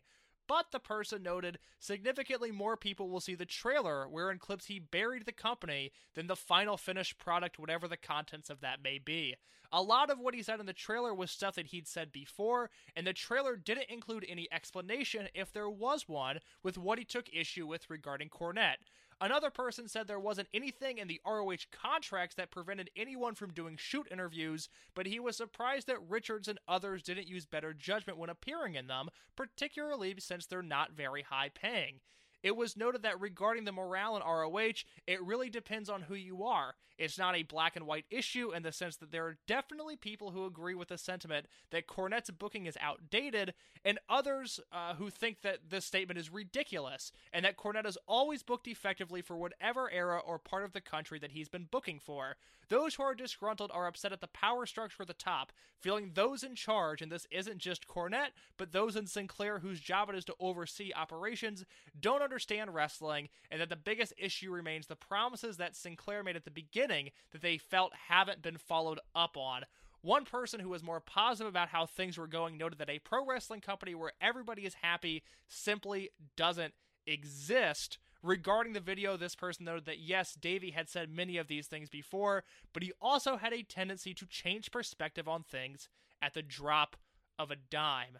So Mike, we'll pause here because I think it's been lost due to time, and for as much controversy and headache as Ring of Honor might have now in the modern day, it is nothing like the summer of 2012 when it was routine for wrestlers in their company, whether it be Roderick Strong, Kevin Steen, or Davey Richards, or Steve Corino, or Jimmy Jacobs, to publicly bury Ring of Honor in high spot shoot interviews, and Davey Richards did just that in the shoot interview titled The Man Behind the Hunt, Davey Richards. Yeah, and I think it's interesting the people who would do these interviews versus the company people, and if you look at the people who wouldn't do it, a lot of those company people are still within Ring of Honor, so maybe that tells you a whole lot, but it's something that 2012, as we've been talking through it, it's something that I don't think it's like the biggest creative lull that they've had, but it definitely was something where you could see it, and that Jim Cornette was not working as the booker of this thing. It seemed like his read of this was pretty off, and it was something that what may have worked as being an OVW booker back when OVW, while he had ownership of OVW, was not paying off really with Ring of Honor. And, it's something where, Davey had himself a summer, and for good reason, where there are a lot of people who just kind of were just like their hankles, I guess is the word, or like just like their ire was raised by Davey just being Davey. And if there's been one common thread in this series case, it is at all times Davey Richards will be Davey Richards. That is certainly one way of saying it. The Man Behind the Hunt shoot interview teaser that is referenced in that F4W piece is still on YouTube. It's like 1 minute 15 seconds long, and every second of it is absolutely hilarious. So I would recommend watching that. I think we referenced it when we talked about Davey's departure in early 2010. So it's nice to see that come full circle. I will say 2012 Ring of Honor, with the exception of maybe some of the lulls in 2018 and 2019, it's the worst the company ever was. Now, we'll talk about a few cards in just a minute that, one in particular is probably my favorite show of the Sinclair era top to bottom, but the house shows at this point are dire. I mean, there's some really rough stuff. What Cornette always had, that it's funny, I actually think Ring of Honor in the current day has failed to do this. Cornette could book a main event that people were intrigued by, and he could book a main event that felt big and monumental to some aspect, but at just these cards, that 2012 is a really rough time. It's a company that feels like it's dying, that has really poor aesthetic choices. Like 2012 Ring of Honor looks ugly from the in-ring presentation to the graphics. It's just, we're a year into Sinclair at this point, and I would be very annoyed if I was working for Ring of Honor, because you hear this big television corporation is coming in to take over, and then you look at what their TV looks like at the time. I would be annoyed. And it's something that, like, when we're talking about the production and about this, it would take basically up until the Bullet Club boom for them to put any money into production. Like, to the extent of actually having a light rig versus using trusses and trees. It's something that it was such like a sticking point in their production style, and the TV was just something that, as we talked about when it happened, they bought this company because they knew that they could get cheap, easy things to draw eyeballs to their advertisers to fill up their affiliates. And it was really up until the advent of Bullet Club and how the New Japan relationship kind of formed and propelled it in the later 2010s that Sinclair ever saw that this was something worth investing money to. So it's something that, like, I feel like the smaller things just keep on having issues, but the bigger problem here is something that, as we go through the notes for this week, we'll get sussed out pretty quick. But I think there's more stuff with Davey that I think is worth getting into, because Mr. Richards had himself a fall and winter of 2012. I will continue reading from that same F4W piece, and they say, but that's not all. Nathan Blogdit of Magnum Pro in Council Bluffs, Iowa, wrote to us about an incident at a 3-day series of shows this weekend. According to Blogdit, he had contacted Davey Richards, Kyle O'Reilly, and Tony Kozina, aka Team Ambition, to work a series of shows over the July 29th weekend. Blogdit said that all three showed up on time Friday, and Davey and his crew are notoriously late for many events, and were very professional and cordial with everyone. Saturday, a training seminar was scheduled to help offset some of the cost of bringing them in. All three were 30 minutes late, but texted the promoter to let them know, and nobody was bothered. Davey gave the students a lot of great advice, Blogdit said, but then began to bury many of the top stars to these up-and-coming kids.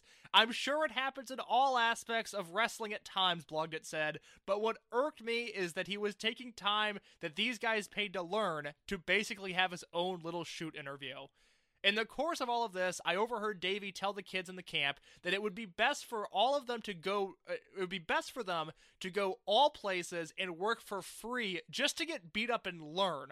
Understandable in the sense of young guys just looking to branch out and get experience. However, in the exact same statement, Davey states, I don't work hard on these small indie shows like this, only to notice I was standing in earshot and heard every word. Immediate eye contact was made, and Davey fumbled around to save it by saying, except for tonight.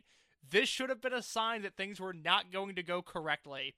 That night at the show, Davey and the crew sat out by the sound table and openly criticized the show, the venue, and the talent very negatively within earshot of all the fans. Later, a match with Kozina and Ryan Kidd, who is a 16-year-old, went awry. Nobody is saying exactly what happened, but Kozina told people that Kidd had disrespected him, and now it was time to teach him a lesson.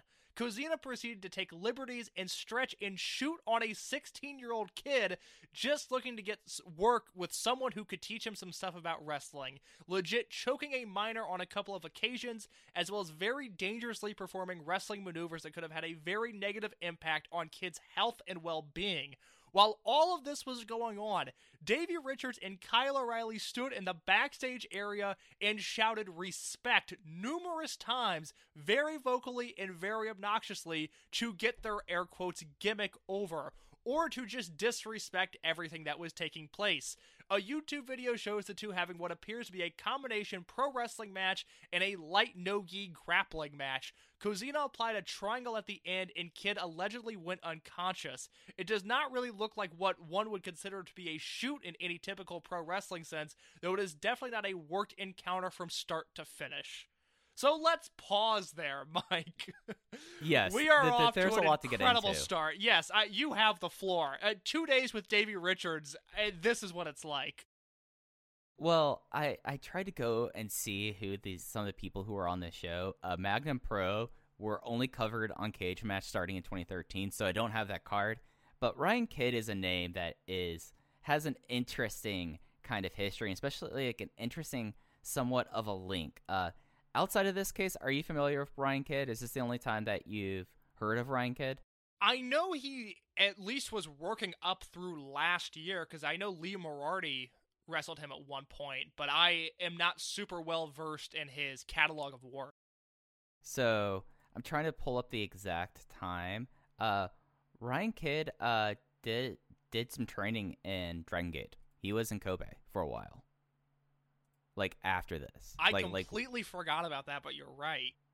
Yeah. It was the same time. Do you remember like the Hurricane Ramirez that came through, or the Cyclone? Yes. Ramirez? Yes, I do. Yes, yeah. He was in the dojo at the same time. So this is one of the things I know I've talked about on previous shows. Like people come and will just pay to train, and he paid to train. So yeah, it's something that was very much the whole him burying all the other works and saying go get beat up by Free. I mean, that's a certain mindset within people within wrestling that I think is counterintuitive in a lot of ways, and because that just then if you say you work for free, then you're already going to have promoters that think you'll just wrestle for free even if you're not training. You know, like it's something that like at the very least there should be some compensation in my opinion, if not like full compensation. But it's and then you get into like the Tony Kozina match. And have you seen this match? Because I watched some of this like back when it happened, and yeah, I mean Tony Kozina, who at this time was I believe 40. Yeah, he was 42 at this time, beating up a 16-year-old. Like there's no other way of putting it. He beat up a 16-year-old for like this and then choked him out. It was just one of those more kind of insane things to like watch and see happen. Or like, who does this? And then like you look at like who he's trained. I mean, he's someone who's trained by Billy Jack Haynes and Matt Bourne. So like he's someone that like came through a certain system in a way, but doing that to a 16-year-old kid. And it's something that I think in a lot of ways has kind of followed him for the remainder of his career. And I think that's one of the reasons why, other than his age, that Tony Kozina now just trains. And I don't know if he's doing anything after leaving the Fale Dojo, but he was one of the trainers there because that was kind of the work in wrestling this guy could get. Did you ever see this shoot fight? No, I looked for it on YouTube today and it was not there. I know it's available on Smart Mark Video, but I have not made the purchase yet. Yeah, I don't blame you. But yeah, it's just one of those things that, I mean, this happening like back to back with Davey, and then even more so the thing happening on Sunday just kind of just went insane. And it's one of the more insane things that I believe that really kind of like lost to this. And I think that like newer fans might not have heard of what you're about to read here, but it's one of the more like cavalier and insane things that have happened. And it's one of the reasons why Davey at this point really has like a deserved reputation. So let's get into Sunday when Blogdit said that it all came to a head. He said, I informed the guys via text the address of the show and that doors open at 3:30 p.m. And he sent that text at 9:16 a.m., giving the guys plenty of time to be where they were supposed to be for the day. At 1:54 p.m., I began to get text messages from Tony asking if the card could be changed to put all of them against 4 guys from APW so that they could lighten the workload. Apparently, Tony had dinged up his foot and Kyle had tweaked his back. As I was relaying info to the promoter said he would be alright doing this, but since he didn't get what was agreed upon, he would appreciate it if they lowered the rate. Shortly after I replied to Tony, he said, we'll talk when we get there, and that was a little after 2 p.m. Between this time and the next time I got a text from Tony at 3:46 p.m., Tony begins texting with the promoter from Davey's phone. I was privy to all that was happening, all that was being said, and the promoter went back and forth with Tony for over an hour and a half, numerous times stating that they were only 20 minutes away and things of that nature. First, Tony agreed to the original plan, then changed it again and said, no, we are going to do this, and things of that nature. The promoter tried coming up with many different ways to appeal to both the guys and make it feasible for him since he was not getting what he agreed upon. It was time for doors to open and the guys still weren't there. The APW promoter had a tough choice to make, and he told them that they were no longer needed on the show and that they could just go home after being told that as doors were opening that they were 45 minutes away. Tony got in touch with me and stated that the promoter was trying to pull a fast one on them. I was obviously aware of the situation and stated that it was out of my hands and that I felt nothing was being pulled and the promoter was justified in his actions. At this point, Davey begins to start contacting me personally. I sent Davey to the promoter because I said again that it was out of my hands. Davey told the promoter numerous times that he is not allowed to cancel them and that he has no choice, that they are coming to work and get paid. They showed up 4 minutes before the main event, which was then pushed forward to give these guys one last opportunity to do something because, quote, Davey couldn't just lose $300. Once they arrived, Davey went from being sincere to being pushing and violent in a matter of moments. Once I started hearing threats against the APW promoter, I walked outside to step in. There is no reason for 4 men to threaten a 115-pound promoter who was only looking out for his company. After the threat of violence and the statements from Davey saying that if he called Jim Cornette, that Jim would condone all of Davey's actions, including beating someone up literally half his size, I helped defuse the situation and came to an agreement for a very, very last-minute match. As the boys came in and suited up, just Kyle and Davey, they all chatted amongst themselves while doing so. It did not register with me quickly what was about to take place. Tony was slowly carrying their bags to the vehicle in which the student was already at.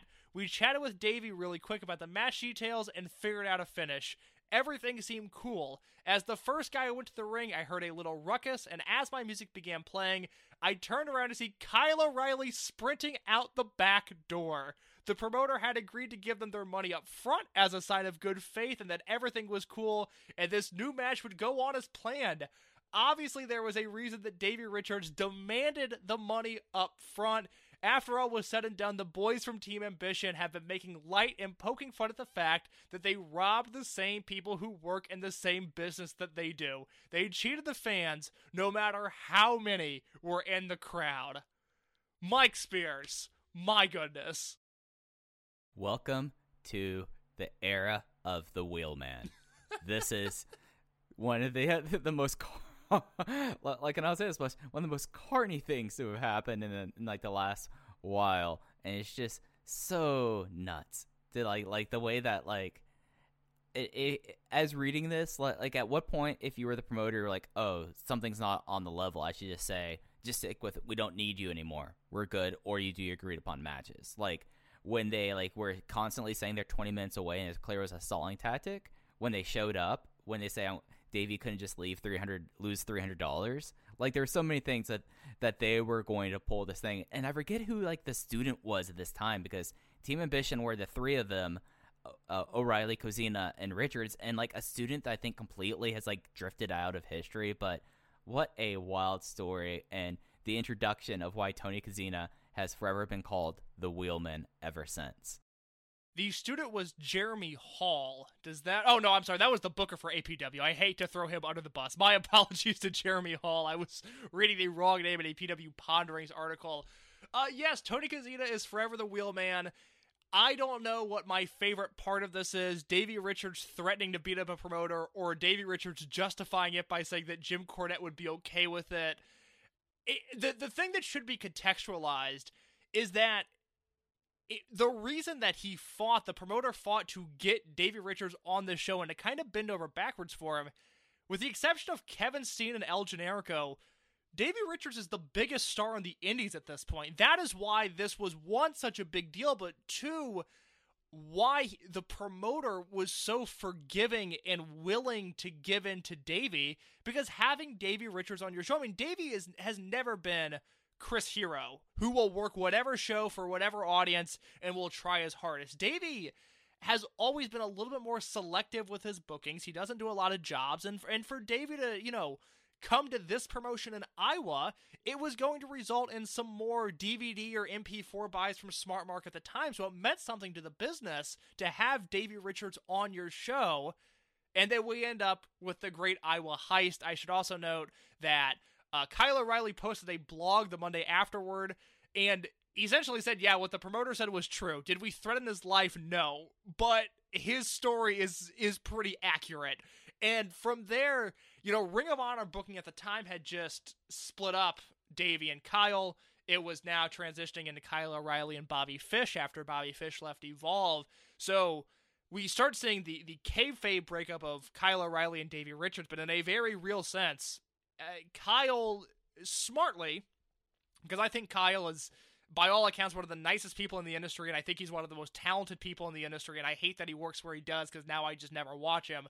But he made a career decision to distance himself from Davey Richards after this. I think the only place they consistently worked together after this incident was AAW, where they still teamed on a pretty regular basis through the end of Davey working there.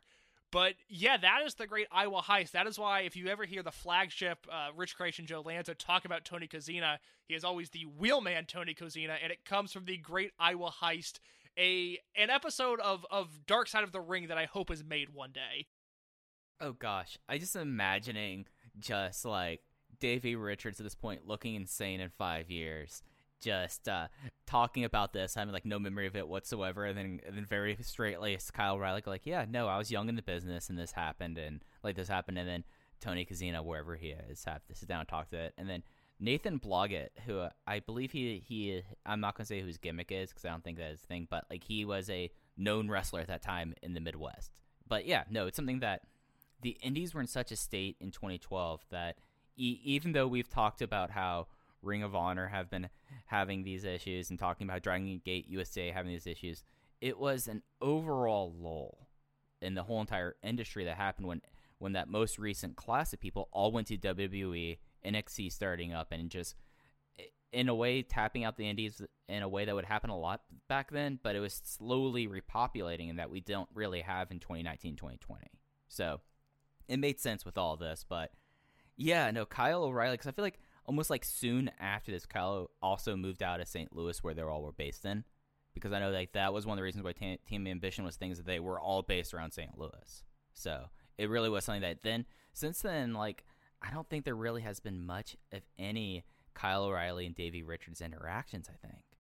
No, they wrestle on a PWG show against one another in 2013, and I think that's the last one-on-one they had. I mean, Ring of Honor worked a program, Red Dragon versus American Wolves, for most of 2013 until Davey finally exits the company, but it is very clear that Kyle made a personal decision to say, hey, maybe not this guy after this. But Mike, that's not all the Davey Richards news we have. October 23rd, Wrestling Observer newsletter. There was an issue with Davey Richards and Future Shock Wrestling in England. When Richards did his tour of the UK a few months back, he wrestled for the promotion against its champion Jack Gallagher. During the match, there was an accident and Gallagher ended up being knocked out. Richards, to save the match, had no real choice but to pin Gallagher and win the championship.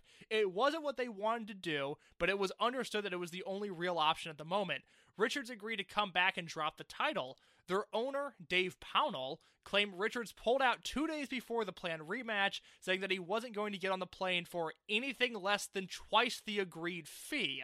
Between that and the cost of flying him in, they said they couldn't afford it. They asked, since the booking had fallen apart, if Richards could at least send in a video. Richards sent a video via email 20 minutes after the show started. They had to get internet access to download it and edit it, and with the exception of the guy doing the editing, nobody saw it until it played at the show after the main event ended.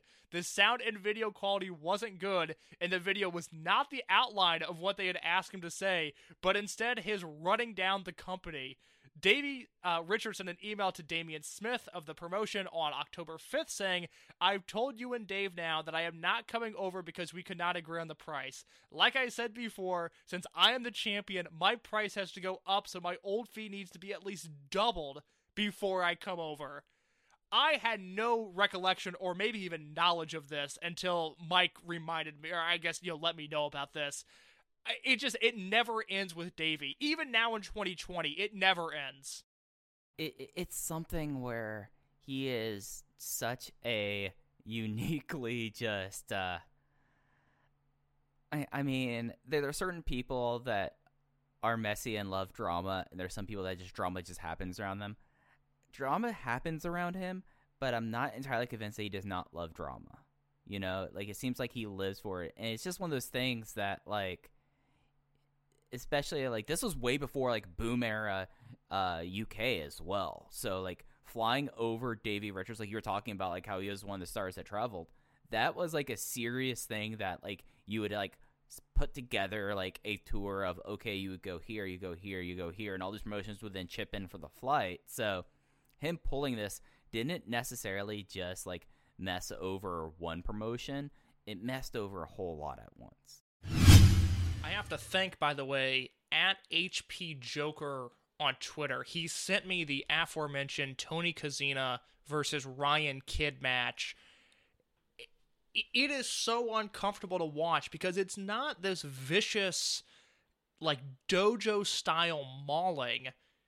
It's really just like Tony Kozina wanted to grapple with this 16-year-old, and the 16-year-old didn't know what to do. The 16-year-old's mom is in the crowd trying to give the kid advice as the match goes along. It is one of the wildest things. I would share the link, but it is an unlisted it's an unlisted YouTube video. But thank you to HP Joker for sending that my way. A thoroughly enjoyable watch to cap off, Davey and the Wheelman and Kyle O'Reilly, Davey screwing over UK promoters. And as it's been talked about, after this, Kyle O'Reilly seemingly made a conscious effort to distance himself from Davey Richards. I do not blame him. Things have obviously worked out very well for Kyle O'Reilly. He is one of my favorite wrestlers still, so more power to him. So we see Davey really just butting heads with Ring of Honor. Davey would always say to him, ROH was Kerry-owned and Gabe-operated. And we're now at a point where it's Sinclair-owned and Delirious/Jim Cornette-operated. And Davey, despite being pushed to an incredible degree, is just not feeling it. And that is how we end up in the situation that we are on the Revolt 2014 episode. We break down the last half of Davey Richards 2013, everything that led to him leaving Ring of Honor, which again, I think it is an underrated and under-talked about story as to just how wild things got. And then we talk about Davey crawling back to Gabe Sapolsky and winding up wrestling AR Fox on Evolve 25. Primarily for our timeline this week, we've tried over the past 46 episodes to really give the listeners an understanding of what else is going on in the wrestling world, to contextualize where Dragon Gate USA was at in the pecking order, and what members of the roster had gone on to do once they left the promotion. And we are turning things back all the way to beginning this week, Mike. We have a ton of news to talk about when it comes to the man, the myth, the legend that is Davey Wesley Richards. There is no one in this whole entire project that has provided me with more unintentional mirth and just intrigue. And I was following everything pretty actively at this time, but I don't think people realize how much of a tremendous weirdo Davey Richards is. And if anything, if there was anyone who's going to do a supercut of Davey things on the show, I feel like that if anything, the supercut of Davey Richards as it revolves around 2009, 2014 just makes me so happy. So, Case, what did Wesley do this time? So, around this time period, there were 3 names in Ring of Honor that were rumored to be moving elsewhere. And those 3 names were Eddie Edwards, Roderick Strong, and Davey Richards. Now, the rumor at the time was that Dave Lagana, who had either just joined TNA or had just been promoted in TNA and now had a lot of power, and I don't know what the answer is, but the word going around, and Dave talks about this in The Observers at the time, is that Lagana wanted to do yet another rebranding of TNA, and they were going to enter into a new direction and a new era for the promotion, and Lagana wanted to build around Davey Eddie, and Roddy. The thing is, Davey has a million things going on at the time, and it begins to get really bad between him and Ring of Honor. We've talked throughout this show about how, specifically in late 2011, towards the tail end of the Cornette run, and into early 2012, where he's having legitimate problems with Kevin Steen while they're working a world title program together, that Davey Richards is really unhappy with the Sinclair-owned and operated Ring of Honor. Davey has said on record to him, Ring of Honor is Kerry-owned, Gabe-operated. He's now living in the Sinclair universe, and it's not really working for him. So what happens is, we enter November of 2013, Davey works on a Ring of Honor house show, The Golden Dream, from Cincinnati, Ohio, which is actually a real standout show from this time period. I'm assuming because this is a Sinclair show that it's on the Honor Club gimmick, and I would recommend checking it out. But Davey works ACH on that show. It's an awesome match in a really cool building that Ring of Honor didn't run too many times. They go out there, and they kill it. 2 weeks later, Ring of Honor runs another Midwest double shot in Dearborn and Columbus, Ohio. On the first night, Davey loses a singles match to Roderick Strong, and on the second night, Davey loses a tag match with Eddie Edwards to Outlaw Inc. of Eddie Kingston and Homicide. Now, this was all building towards a match at Ring of Honor's Final Battle, which we'll talk about a little bit more in depth next week, but the match on Final Battle was going to be the American Wolves versus Jay Lethal and Roderick Strong, and it was, I believe, billed as the American Wolves farewell, because no matter what happened after that show, they had given their notice to Ring of Honor that they were going to be moving on at the time. But what happens is, a few weeks before ROH Final Battle, Ring of Honor announces publicly that Davey Richards will not be booked on the show, that they are essentially revoking his invitation. And it all goes back to an interview that Davey had done with the British wrestling magazine Total Wrestling. And I will read you some of the quotes from this. This comes from the Wrestling Observer newsletter on November 25th, 2013, where Dave says, the key quotes from the Total Wrestling interview were, when asked if ROH changing the tag titles on 3 shows helped the tag team division, Davey said, nah, those belts don't mean anything anymore anyways. When asked about the iPay-per-view issues, Davey said, I don't care. It doesn't bother me. If they can't get their crap together, that's their problem. I just worry about showing up, doing my job in the ring, and they can do whatever they want with that stuff. It's their deal. When asked about the ROH singles title, Davey said, in my opinion, that title has been devalued vastly for the last few years. The booking of it has been really substandard and screwy. It helps guys get bookings when they're holding it, but it's kind of a death touch because you work hard to get it, and then it's like you realize how screwy things become, and how the booking is so screwy with it. It's just like a piece of metal, unfortunately. It has a rich history. I mean, look at the guys who have held it. Most of them have been very deserving, in my opinion. When asked about if TNA is sold, because at the time there were rumors that Dixie Carter was trying to sell the company, when asked about if TNA is sold, would more talent from ROH go there, Davey says, who's even in TNA? No idea, apart from Aries, Joe, guys like that. Oh, and TJ Perkins, but they've got him wrestling as some stupid skeleton man, end quotes. Davey rules, like, God.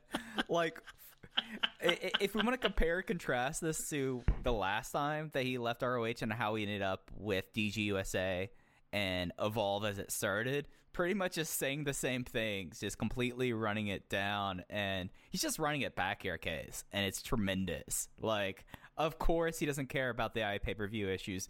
Do we think that Davey Richards has ever ordered an iPay-per-view in his life? Oh my God, of course he hasn't. It's unreal how scorched earth he goes in this interview as a contracted talent and a pushed commodity. Like, it's still 2013. They've reunited the Wolves, and Davey, him showing up to Independence, I think still really mattered at this time. He was just coming off of a UK tour, which I kind of directly associate the foundation of that UK boom. Maybe some European listeners might disagree, but I credit 2 guys as being Americans that went over there and really made people take notice of that scene. One of them being Davey Richards, who had just wrestled Zack Sabre Jr. and Tommy End, and Dave Mastiff, who was kind of a first wave UK indie star. The other being Colt Cabana, who I think because of his podcast and the fact that he was over there all the time, they really drew attention to that scene. But Davey still mattered to the independent scene, and he goes completely scorched earth in this interview to a point where Ring of Honor pulls him from the shows. Now, Dave notes that none of Davey's heat was with the wrestlers. Even by this time, he had made up with Kevin Steen and they were cool. He just had a unique hatred for, I guess, partially Delirious, partially Joe Koff, and just that entire Sinclair office. And I should know. It's Go wonderful. ahead. I was going to say, it's wonderful. And something worth keeping in mind, at one point, as we talked about on the show, he got a massive raise from Ring of Honor, like to the extent that basically was at least a 2 times raise coming back into the company. So this isn't like someone who's being bitter and not getting paid well and not getting booked. This is one of their biggest feature acts, just deciding to salt the earth on his way out. He was a tag team champion that summer. So the thing he was referring to with the tag titles was Red Dragon won the belts from the Wolves, from the Briscoes at the anniversary show in Chicago, which we talked about. That was the real formation of Scum as a super unit, and then the television tapings that we spent a lot of time on talking about the shows in 2013 and how poorly they drew. So from there, the belts go from Red Dragon to Forever Hooligans, who win the belts at a TV taping in Providence, Rhode Island. 2 weeks later, the Wolves beat Forever Hooligans on an All-Star Extravaganza show, and then 2 weeks after that, the Red Dragon beats the American Wolves in New York City, and then from there they go on to have a tag title run. So the Ring of Honor played hot potato with the tag belts. I remember as a fan thinking it was actually kind of interesting because that Forever Hooligans win was something that no one saw coming. It was a television tapings in Providence, Rhode Island. The Hooligans were just popping in from New Japan, and they ended up winning the belts, and it was kind of exciting, but Davey did not seem to think so. And I should note that he buries Impact at the end of that interview.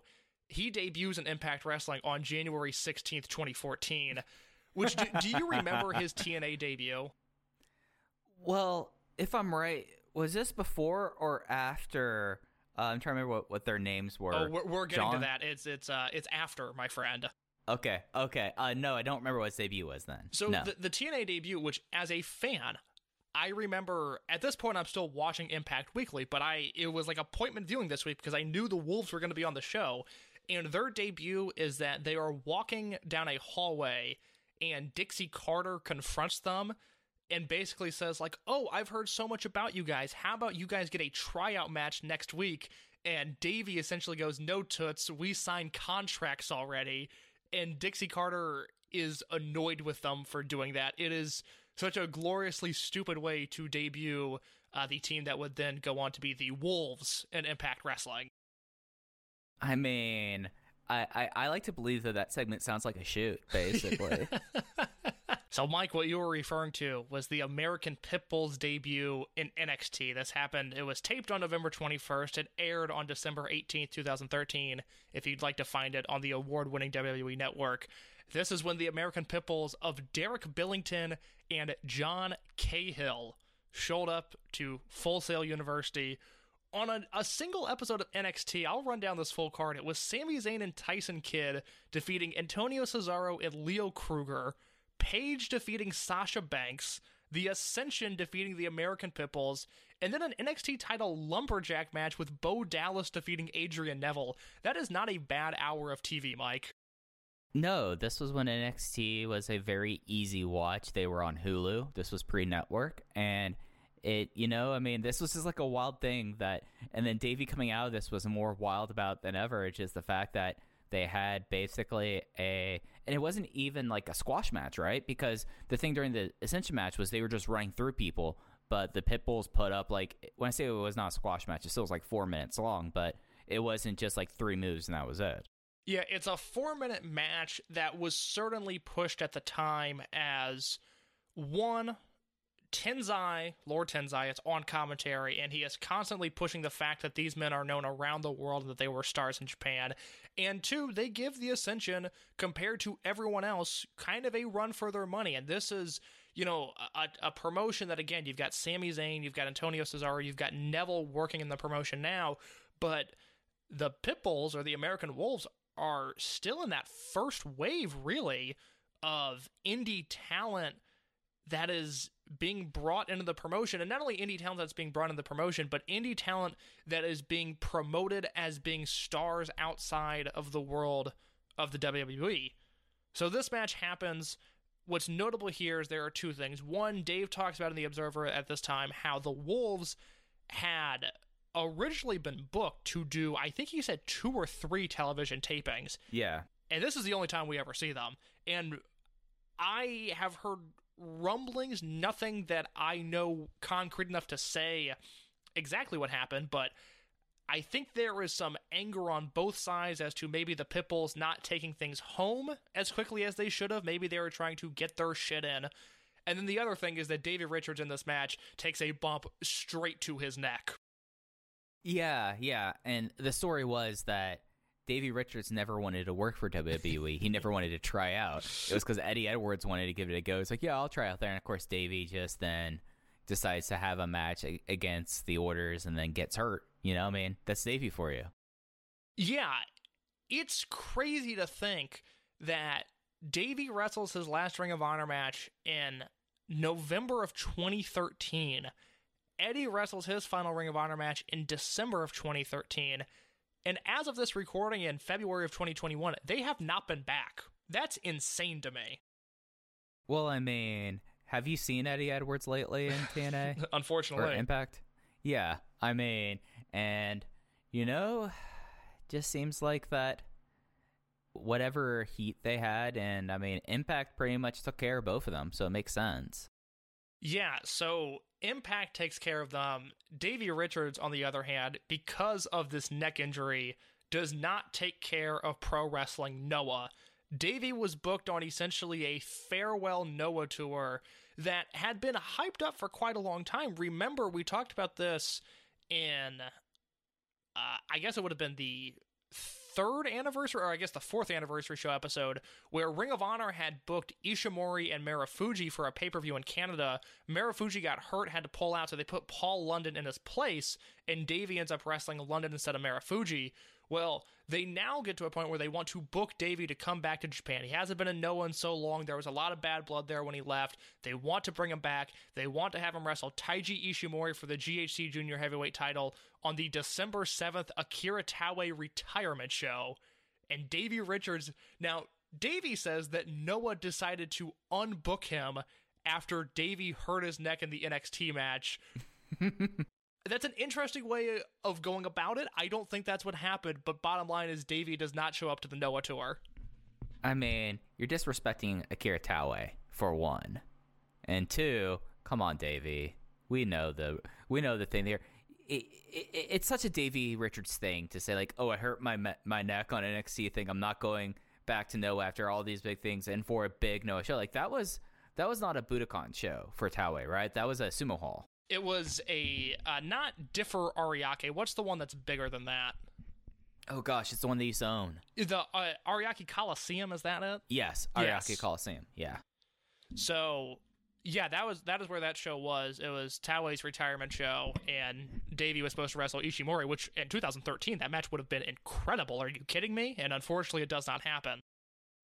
Just so I have this out there, Ariake Coliseum, not the one owned by Noah. That was Differ Ariake. Ariake Coliseum still exists, and it seats 10,000 in Koto Ward, Tokyo. Yeah, I mean, does anybody run there? I don't know the last time I've seen a show there. You know, I mean, it's been open since 87. So, like, it has had places run there, but no one, like, people, like, run that. Like, it seems to be a place that people will run instead of Sumo Hall.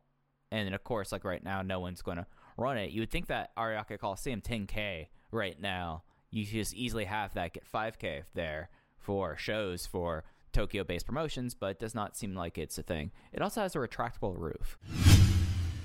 And there you have it. That is Dragon Gate USA and Davey Richards and everything big that happened to Davey from 2009 through really the end of 2013.